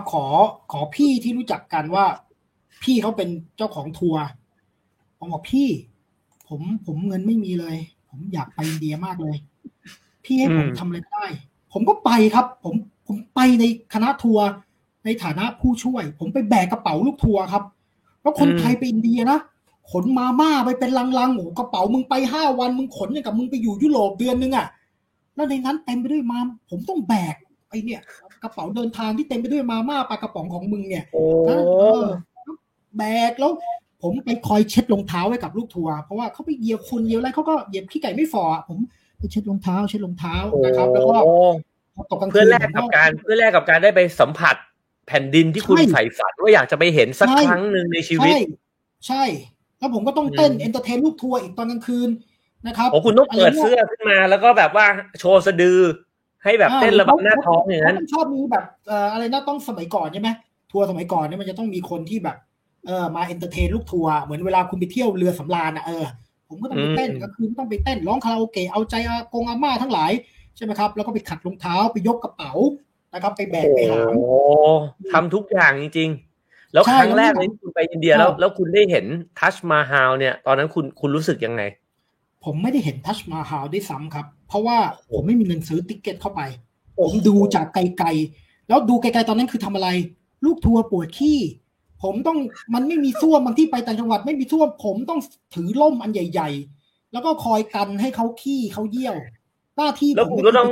กันแล้วลมก็โชยมาใส่จมูกคุณใช่ผมก็ต้องทนโอ้โหผมก็ต้องทนช่วยกันนะครับช่วยกันสมทบทุนให้อาจารย์ตุลเนี่ยได้มีโอกาสเห็นทัชมาฮาลกับตาตัวเองสักครั้งหนึ่งในชีวิตใช่ครับผมนะครับผมชอบคอมเมนต์นี้มากเลยเขาบอกว่าดูสิ่งที่ประเทศนี้ทำกับอาจารย์สิมันน่าเศร้ามากครับผมอยากจะเปลี่ยนประเทศนี้ครับผมครับเพื่อที่เราทุกคนการเป็นอาจารย์เนี่ยทำให้เขาต้องมาทำอะไรแบบนี้นะเพื่อที่จะแลกกับการเอาเงินไปแลกรูปปริ้นเป็นปลาเค็มออกมานะครับใช่คือนั่นแหละครับเศษเงินที่ท่านกระเด็นมาเนี่ยมันก็มาถึงผมนิดหน่อยครับผมก็ยังคงต้องรันทดต่อไปเพราะว่าคุณดูง่ายๆนะครับผมอยากให้คุณผู้ชมเนี่ยทำอย่างหนึ่งนะครับให้คุณผู้ชมเนี่ยสังเกตนะครับว่าคุณนิ้วกลมเนี่ยตั้งแต่ EP แรกนะจนถึงตอนนี้เนี่ยนะเรามาเดินทางกันมาพอสมควรเนี่ยคุณนิ้วกลมหน้าพองขึ้นเรื่อยๆอ้วนขึ้นเรื่อยๆผมเนี่ยดูตอบลงหน้ากันดูปากผมซีดหน้าผมซีดนะครับมันคืออะไรคุณตอบลงมากคุณตอบมากเลยอ่ะเนี่ยคุณคิดดูเงินมันหายไปไหนเงินมันหายไปทำไมผมถึงดูคนนึงเนี่ยเดี๋ยวผมว่าตอนหน้าเนี่ยไม่มีสร้อยทองใส่นะครับก็คือคนหนึ่งทำไมเขาดูมีเงินมากขึ้นดูอิ่มเอิบในขณะที่ผมเนี่ยดูโทรมลงเรื่อยๆครับผมน่าสงสารนะครับน่าสงสารจริงๆโอ้โหนี่มีคนเขาบอกว่านี่ชีวิตคนหรือว่าขี้ มันรันทดมากโอ้แต่เห็นใจจริงวันนี้นี่เป็นแค่พาร์ทเดียวนะครับของอาจารย์ตุลแล้วเดี๋ยวครั้งหน้าเนี่ยผมก็จะมาสอบถามต่อไปเพราะอันนี้เป็นพาร์ทเด็กเท่านั้นเด็กนี่ก็คือต้องไปนั่งรออยู่นะฮะให้กระดาษแห่งความรู้เนี่ยปลิวมาแต่เขาก็สะสมความรู้มาตั้งแต่เด็กจนกระทั่งถึงทุกวันนี้เพื่อที่จะมาเผยแพร่แบ่งปันสู่คุณผู้ชมนะครับคุณผู้ชมก็สามารถทำบุญทำทานเล็กๆน้อยๆเนี่ยสัก20 30 40นะฮะ100 200 500 5,000นะฮะได้หมดเลยนะครับอาจารย์ตุลก็รออยู่นะฮะแล้วก็ผมก็อยากจะบอกว่านะครับถ้าวันใดวันหนึ่งเลิกทำเนี่ยก็เพราะพาร์ทนี้นี่แหละครับคือไอ้ให้ความรู้คนน่ะกูไม่มีปัญหาหรอกครับกูยินดีอยู่แล้วเพราะมันเป็นอาชีพกูทำมา10 กว่าปีแล้วครับสอนหนังสือเนี่ยนะครับแต่ว่าให้กูต้องมาแต่งเรื่องรันทดทุกวีคเนี่ยบางทีกูก็ตันกูก็ไม่รู้ว่ามึงจะเอาโยนอะไรมาให้กูต้องแต่งตอแหลไปขนาดไหนนะครับหรือ2กูก็ละอายนะครับบางทีกูแม่งละอายใจละอายปากอ่ะนะครับผมที่จะแม่งต้องมาแต่งเรื่องตีหน้าเศร้าเราความเท็จทุกรอบเนี่ยนะครับมันก็ทุเรศใจนิดนึงอ่ะขอเงินตอนเด็กขอเงินพ่อแม่กูยังไม่เศร้าขนาดนี้เลยนะกูยังไม่ทำขนาดนี้เลยนะครับคุณต้องคิดว่าเหมือนคุณกำลังทำแอนิเมชันที่ดีเนี่ยให้กับคุณผู้ชมได้แบบมีความเอนเตอร์เทนก่อนนอนแล้วเขาก็นอนหลับฝันดีกันทุกคนใช่ไหมครับก็เหมือนได้ดูนิทานดีๆสักเรื่องหนึ่งเป็นนิทานแห่งความรันทดเนี่ยกูนิดเดียวเลยกูคนที่คิดโอ้โหแม่งขอขนาดนี้เนี่ยคือเหลือแค่ไปกราบกระโปรงเขาเอาจริงๆเลยคือหมดแล้วกูศักดิ์ศรีอะไรต่างๆเนี่ยไม่มีละนะคือเนี่ยเกี้ยงเลยนะครับผมครับผมดูแบบไม่เต็มใจนะฮะจริงๆแล้วไม่ค่อยเต็มใจที่จะเล่าความจริงของชีวิตตัวเองให้ฟังแต่ว่าเมื่อกี้มันถอดสูตรแกะไทยนะแล้วมันก็ยีหัวตัวเองมันก็ทำตัวโสมเนี่ยแบบว่าเตรียมพร้อมมากเลยนะครับก็คิดว่าเป็นคนที่มีความสุขในการที่ได้มอบความสุขให้คนอื่นนะครับอันนี้ก็ถือว่าเป็นบุญของคุณจริงๆนะครับก็ต้องขอบคุณมากๆนะครับที่เล่าชีวิตในวัยเด็กให้ฟังแล้วก็รวมถึงความรู้ที่ได้รวบรวมมาด้วยนะครับก็ให้คุณขอขมาลาโทษคุณผู้ชมนะครับว่าแต่ก็อยากจะอย่างนี้ครับเอางี้ไหมเมื่อกี้แวบขึ้นมาป๊อปอัพขึ้นมาก็คือคราวหน้าสลับบ้างแล้วต่อไปสลับกูไม่เล่าเรื่องระทบกูให้มึงเล่าบ้างให้มึงใช้ชาวปัญญาของมึงคือตอนแรกที่กูรับมาทำรายการกับมึงเนี่ยก็คือกะไว้ว่ากูจะมาแหกมึงจะมาแก้มึงจะมาเอาอะไรเงี้ยดึงด้านฮาของมึงออกมาด้านมืดของมึงออกมาไงคือมึงก็เก่งไงมึงก็หลอกล่อเก่งตอนแรกกูบอกกูจะไม่คบกูจะไม่แต่งตัวมึงก็แต่งกูก็ไอ้เหี้ยสงสารเพื่อนแต่งอยู่คนเดียวกูก็แต่งด้วยไอ้มึงก็หลอกกูเรื่องนึงแล้วพอสักพักเนี่ยมึงก็โยนมาให้กูเล่าความเท็จอะไรต่างๆอย่างสนุกสนานก็ยิ่งชงกูก็ไอ้เหี้ยกูหลงกลดีว่าเพราะฉะนั้นเนี่ยนะนอกจากมึงจะมาไถความรู้แล้วเนี่ยมึงจะมา ให้กูได้เหมือนกูบางทีไอ้เหี้ยกูเป็นละครลิงเปล่าวะมึงเอาไม้หัวกูจะเต้นนะครับเพราะฉะนั้นเนี่ยเดี๋ยวคราวหน้าเนี่ยกูว่าเนี่ยดีไหมครับคุณผู้ชมถ้าคุณผู้ชมชอบคุณผู้ชมพิมพ์ชอช้างขึ้นมาครับชอบชอว่าเดี๋ยวคราวหน้าจะมาเล่าเรื่องรันทดนะครับผม โอ้ ของเขา มันเป็นพรสวรรค์ของคุณไงคุณเป็นคนที่แบบชาวปัญญาดีมากแบบคิดโป๊ะเดียวมันก็ออกมาหมดเลยไถเทียนไข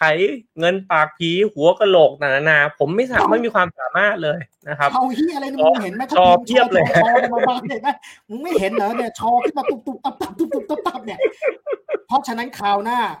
เตือนด้วยนะครับคราวหน้าเตือนผมว่าอย่าหลงกลมันให้มันเล่าเรื่องความเท็จคราวหน้าให้มันเป็นสายเล่าบ้างชื่อบัญชีก็ชื่อมันเงินก็ตรงดิ่งไปมันแล้วมันค่อยแบ่งเพราะฉะนั้นเนี่ยเอามันเป็นหลักนะครับให้มึงแต่งให้มึงเล่าความเนี่ยกว่าจะโตมาเป็นเขียนหนังสือเนี่ยยังไงอะไรยังไงทำไมถึงมาเป็นนิ้วกลมเมื่อก่อนนิ้วมึงผอมเหรอหรืออะไรเงี้ยนะครับเอาให้เต็มที่ชอช้างกันมาฮะอยากได้ก็ชอช้างกันมาครับผมชอเพียบเลยครับคุณชงมาแต่ว่าโหผมมีข้อเปรียบเทียบที่มันสูงส่งมากอ่ะคือคุณแต่งเรื่องได้มันแบบมีสีสันมากผมสู้ไม่ได้จริงๆกูไม่รู้ล่ะกูโยนนั่นแหละกูมึงดูคนดูซะก่อนเขาชอกันมาขนาดเนี้ยมึงเสร็จแน่นอนครับผมได้ผมจะพยายามเท่าศักยภาพที่ผมมีแต่ผมก็เชื่อว่าผมก็จะโต้ตอบกลับไปนะครับแล้วก็ถามกลับไปเพราะคิดว่าจริงๆแล้วเนี่ยมันเหมือนกับถ้าเล่นบอลเนี่ยคุณเป็นตัวที่แบบคุณเป็นศูนย์หน้าดาวซันโวอ่ะนะครับคุณก็ต้องทำหน้าที่นะคุณเกิดมาในวันนี้นะฮะคุณเกิดมาในวันนี้ที่จะต้องเล่าเรื่องรันทดของตัวเองคุณก็ต้องทำหน้าที่นี้ให้ดีที่สุดคุณไม่มีวันเลื่อนวันนะเข้าใจไหมกูล้มล้างเลยเนี่ยกูต่อต้านล้มล้างทุกคนเท่ากันนะครับงั้นกูล้มล้างเรื่องนี้งั้นเนี่ยชอแม่งกระจายเลยกระจุยเลยมึงเสร็จแน่นอนรอบหน้านะครับขอให้ทุกคนกดดันรอบหน้ามาปุ๊บเปิดรายการปุ๊บชอนะครับเอาคราวหน้าด้วยนะเพราะฉะนั้นเนี่ยคราวหน้าผมปิดรายการอย่างเร็วเลยไม่ได้มึงต้องเอาตั้งแต่ต้นเลยเนี่ยคุณทำผมร้องไห้ทุกคุณน่ะแบบว่าเป็นคนแบบซาดิสมากเลยอ่ะทำผมร้องไห้ทุกอาทิตย์เลยอ่ะคุณเนี่ยผมถามอย่างคุณเคยเขียนนิยายใช่ไหมเคยเขียนไหมเคยเขียนเล่นเล่มหนึ่งแต่ว่างานส่วนใหญ่คุณมันเป็นนอนฟิกชันใช่ไหมใช่รอบนี้แหละครับมึงจะได้ฝึกศักยภาพอันนี้แหละ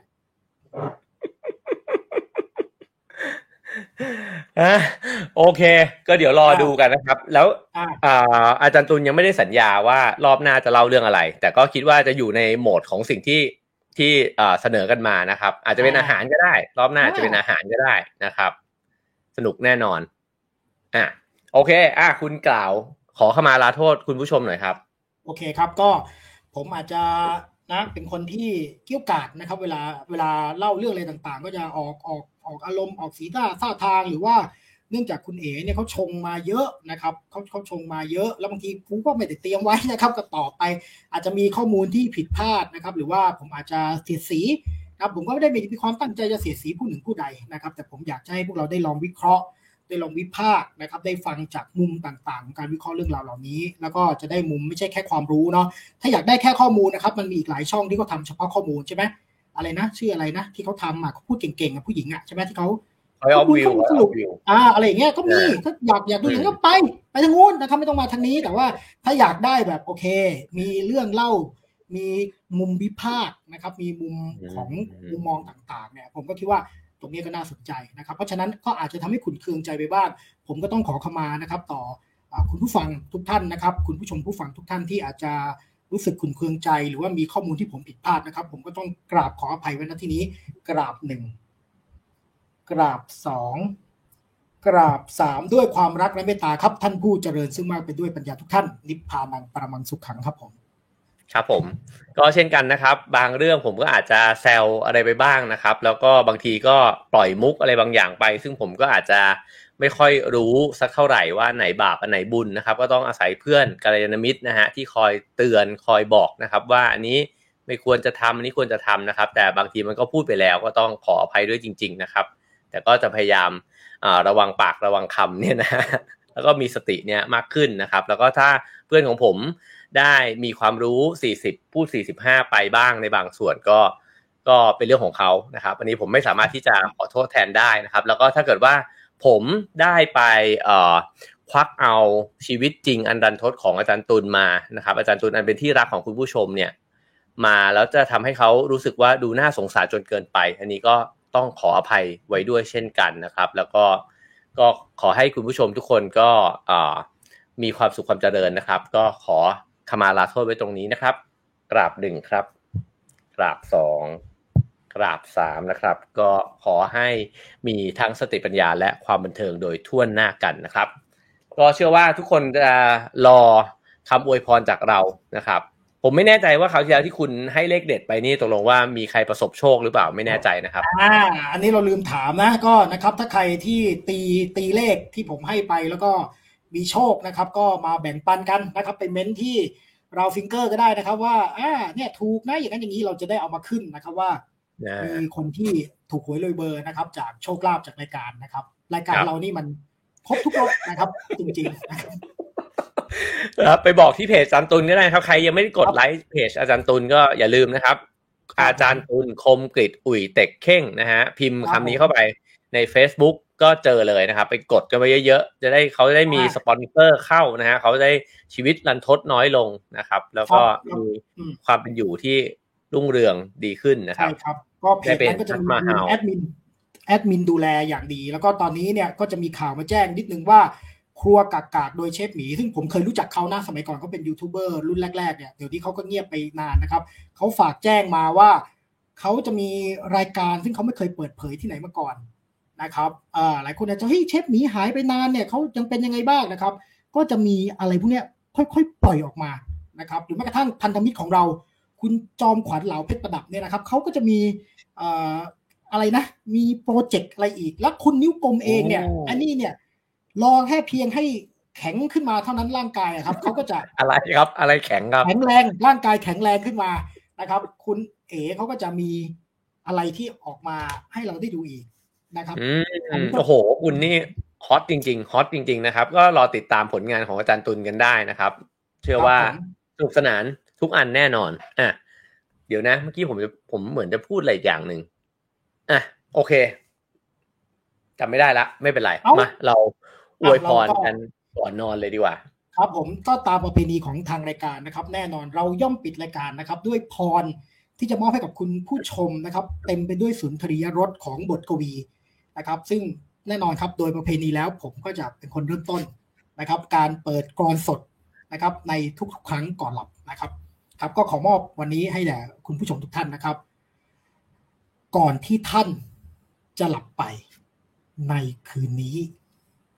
เชิญครับขอให้มีเชฟหมีไปเข้าฝัน